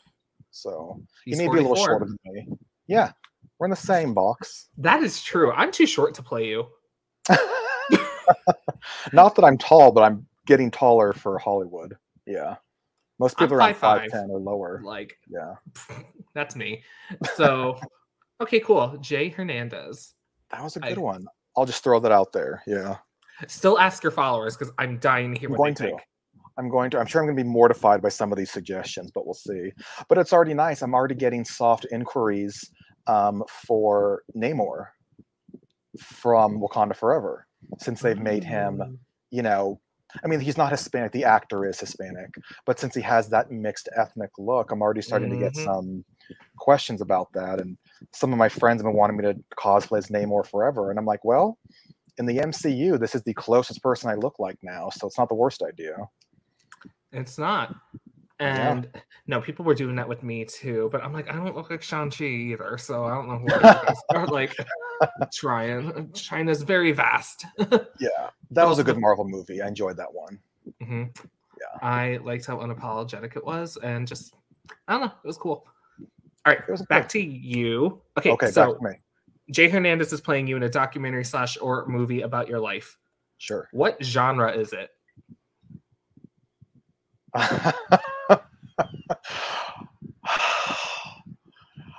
What genre is my life? I mean, I guess I don't know. That is such a good question. You don't want to just say drama or life. You know what? I'm hoping it would be a comedy. I'm hoping it'd be a comedy with poignant moments and sadness and levels and all this stuff. But I'm hoping overall people could look at my life story and hopefully laugh, even if I couldn't at my own life. So I think I'm going to say a comedy. If you stick to the status quo, which clique would you be in? As an adult or just in general? Or because when I hear clique, I think high school. Yeah, if you were in high school. What clique would it be? What's funny is, and I've talked about this with other friends, that I was not popular in high school. I was very introverted. I was very bullied. It wasn't a unique experience for an LGBTQIA person. High school made me pretty miserable, and it was really, really hard. Made some great friendships, but high school was hard. Now in the profession I work in, someone said, oh, it's kind of like high school, but this time you're kind of part of the popular crowd. And it took me a second to be like, what? Because that's never the world I've ever lived in. I've never been in the popular crowd, usually, nor would I want to anyway. But the fact that I'm a person in the public eye and what I do, and I'll just say sweeping generalization, I'm mostly respected. It is like, it is so different for me to frame it that way, where it's like, oh no, yeah, you're popular. And I was like, since when? Since when have I ever been popular? And, I take the compliment because I don't think it has the negative connotations of what being popular is. But in the Mer world, I am someone who's in the public eye, and it's very weird to be liked opposed to the way cliques in high school worked, because I didn't fit in the cliques in high school either. I was mixed. I was an athlete. I was also in drama. It was this totally different world where I didn't fit in at all anywhere. And now I found a place where I think my differences, this may sound cheesy, makes me unique and makes me more interesting and has made me more of a well-rounded person. That I did have those challenging years, and I know what it's like to be on the fringe, and I know how far kindness goes. So, I mean, I think it's still something I can't say. I guess I'm in the popular clique. I can't say that. It sounds so stupid. But I think I'm in a public eye in a way that I feel comfortable with, because hopefully people understand how genuine I am and how kind of there's no frills. Like, I'm pretty honest. I'm the same way I'd speak to you, the same way I would speak to a friend. Like, there's no different versions of me. Are and we hopefully not that comes friends? through. We're not friends at all. No, but you know what I'm saying? Where it's like people have different faces they wear depending on who they're talking to. And I feel like I'm the same person no matter who I talk to. And that's something I am proud of. So. Oh, yeah. Also, by the way, everyone, Jay Hernandez was apparently in Toy Story 4 too. Do you know I've never seen any of the Toy Stories? Really? Oh. I'm not the biggest fan of 3D animation, and so Pixar has always kind of been on the fringe for me in terms of Disney. And also, I cry very easily now when I'm emotional, and I've heard that the end of the Toy Story series is like can wreck people. So I don't know if I'll be watching anytime too soon. Okay. Okay. Oh, here's the next one. Okay. What clique should you have been in high school? Should I have been in? I mean, should I have been in? I don't know. Like I said, my high school is so different because there usually are such classifications of like jock, nerd, drama geek, and I feel like I was so many of those things. So I don't know what clique I should have been in. I think everything worked out probably the way it was supposed to. That like the things I had to overcome and getting over being shy and being bullied, I think made me the person I am today. So you never want to thank the people who were abusive to you in life, but you want to give yourself credit for surviving and becoming the person you are today. So I think I'm happy that I was a total outcast and hung out with the goths and the weirdos and the people that no one knew what to do with. Those were my people, and I'm proud that those are my people because those are still kind of the people I work with. I'm still with kind of the freaks and geeks, and I think that's probably where I'll always belong. Aw, look at that, everyone. Wholesome. All right, we're at the last one. You ready? Okay. Yes. If your life was a jukebox musical, what would be the opening song? That's so good. That's so good. That's really, really hard. The opening song. Like, this is one of those questions I'm going to think about like tonight. It's going to be 3 a.m. I'm going to be like, what's my intro song? What's my intro song? What is my intro song for my movie? I mean, what popped in my head, and this is rapid fire, and I don't even know if this is a good answer, but just what we were just speaking about, maybe the Pussycat Dolls when I grow up. That, it's such a silly song, but coming from a painfully shy, introverted, little geeky kid in glasses to someone who is half naked performing in front of thousands of people sometimes, that's a huge jump I made.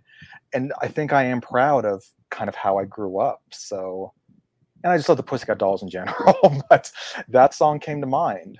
That could be a fun intro. I'm trying to grab the gaze for the film. So everyone, you heard it here first. This is why I love to end with this question, because it's such a good wrap up. You're going to have Jay Hernandez starring as Merman Jax in a comedy singing When I Grow Up. I mean, that's not the worst movie. I see way worse movies than that, right? So right. That's funny. When I grow up. Let me know what you figure out at 3 a.m. I'm going to keep thinking about it. I'm definitely going to keep thinking about it, because I'm sure going to have a different answer every single day. Well, this is a great answer, so I'm down for it. Oh, but yes, that is the end of all the stuff. Is there anything you have to say to the world or whatever while they're listening? I mean, I'm gonna say thank you again for everyone listening and tuning in. I'm also going to apologize again for how long the podcast is. I'll apologize a second time for that we went into full geek territory, that the second half of the pod was comics and video games and horror, which I appreciate, you give me the chance to talk about, because sometimes people don't want to know anything about me besides the tail. Sometimes you're just a figurehead and all I am is this half fish to them. But shock and surprise, I'm a human person with thoughts and feelings and likes outside of a profession I love, but there's more to me than just that. So thank you for letting me geek out on comics and video games, and just, it's hard to find other people like that. So I had a really good time, and I appreciate the questions. You keep me on my toes, and I had fun. So thank you. This is always such a great experience. I really do appreciate it. Oh, you're welcome. And again, no, like I said, there were things that I have not been able to riff about with anyone else. Like, we are so similar, and it shocks me, but I love it. I think it's great. I'm always glad to find a fellow person, because, this world's hard, and it's nice to find someone that you can just talk to, geek out with, and just, if we can't talk about the little silly things that make us happy, life's pretty tough. Mm-hmm. So, yeah. Well, I have no other better way to wrap that up than everyone. Thanks for listening, and where can people find you? You can find me at Merman Jax on most social media. I'd say Instagram's my most up-to-date current thing. So yeah, please check out my Instagram, Merman Jax, and check out my new LA Times article. And I got a bunch of other great stuff coming up, some more Brett Stanley photos. I have some big, huge news that I can't talk about yet that's international, and just, there's lots of good things coming up. And thank you for everyone for tuning in, and for any of my supporters, I really appreciate it. And I appreciate this podcast because it's a lot of fun. Yeah, so, feel free to recommend people. I'm down to interview almost anyone. Very cool. I will do that. Yeah. All right, world. So I don't know. I have to think of a new jingle thing to say at the end. But anyways, catch us next Orbit Satellites, and stay safe. Tune in next week, because I'm having so many episodes appear as hot topics lately that there is an episode like almost weekly now. So woo. That Very before exciting. Season finale episode is going to be so long. All right. Bye, world.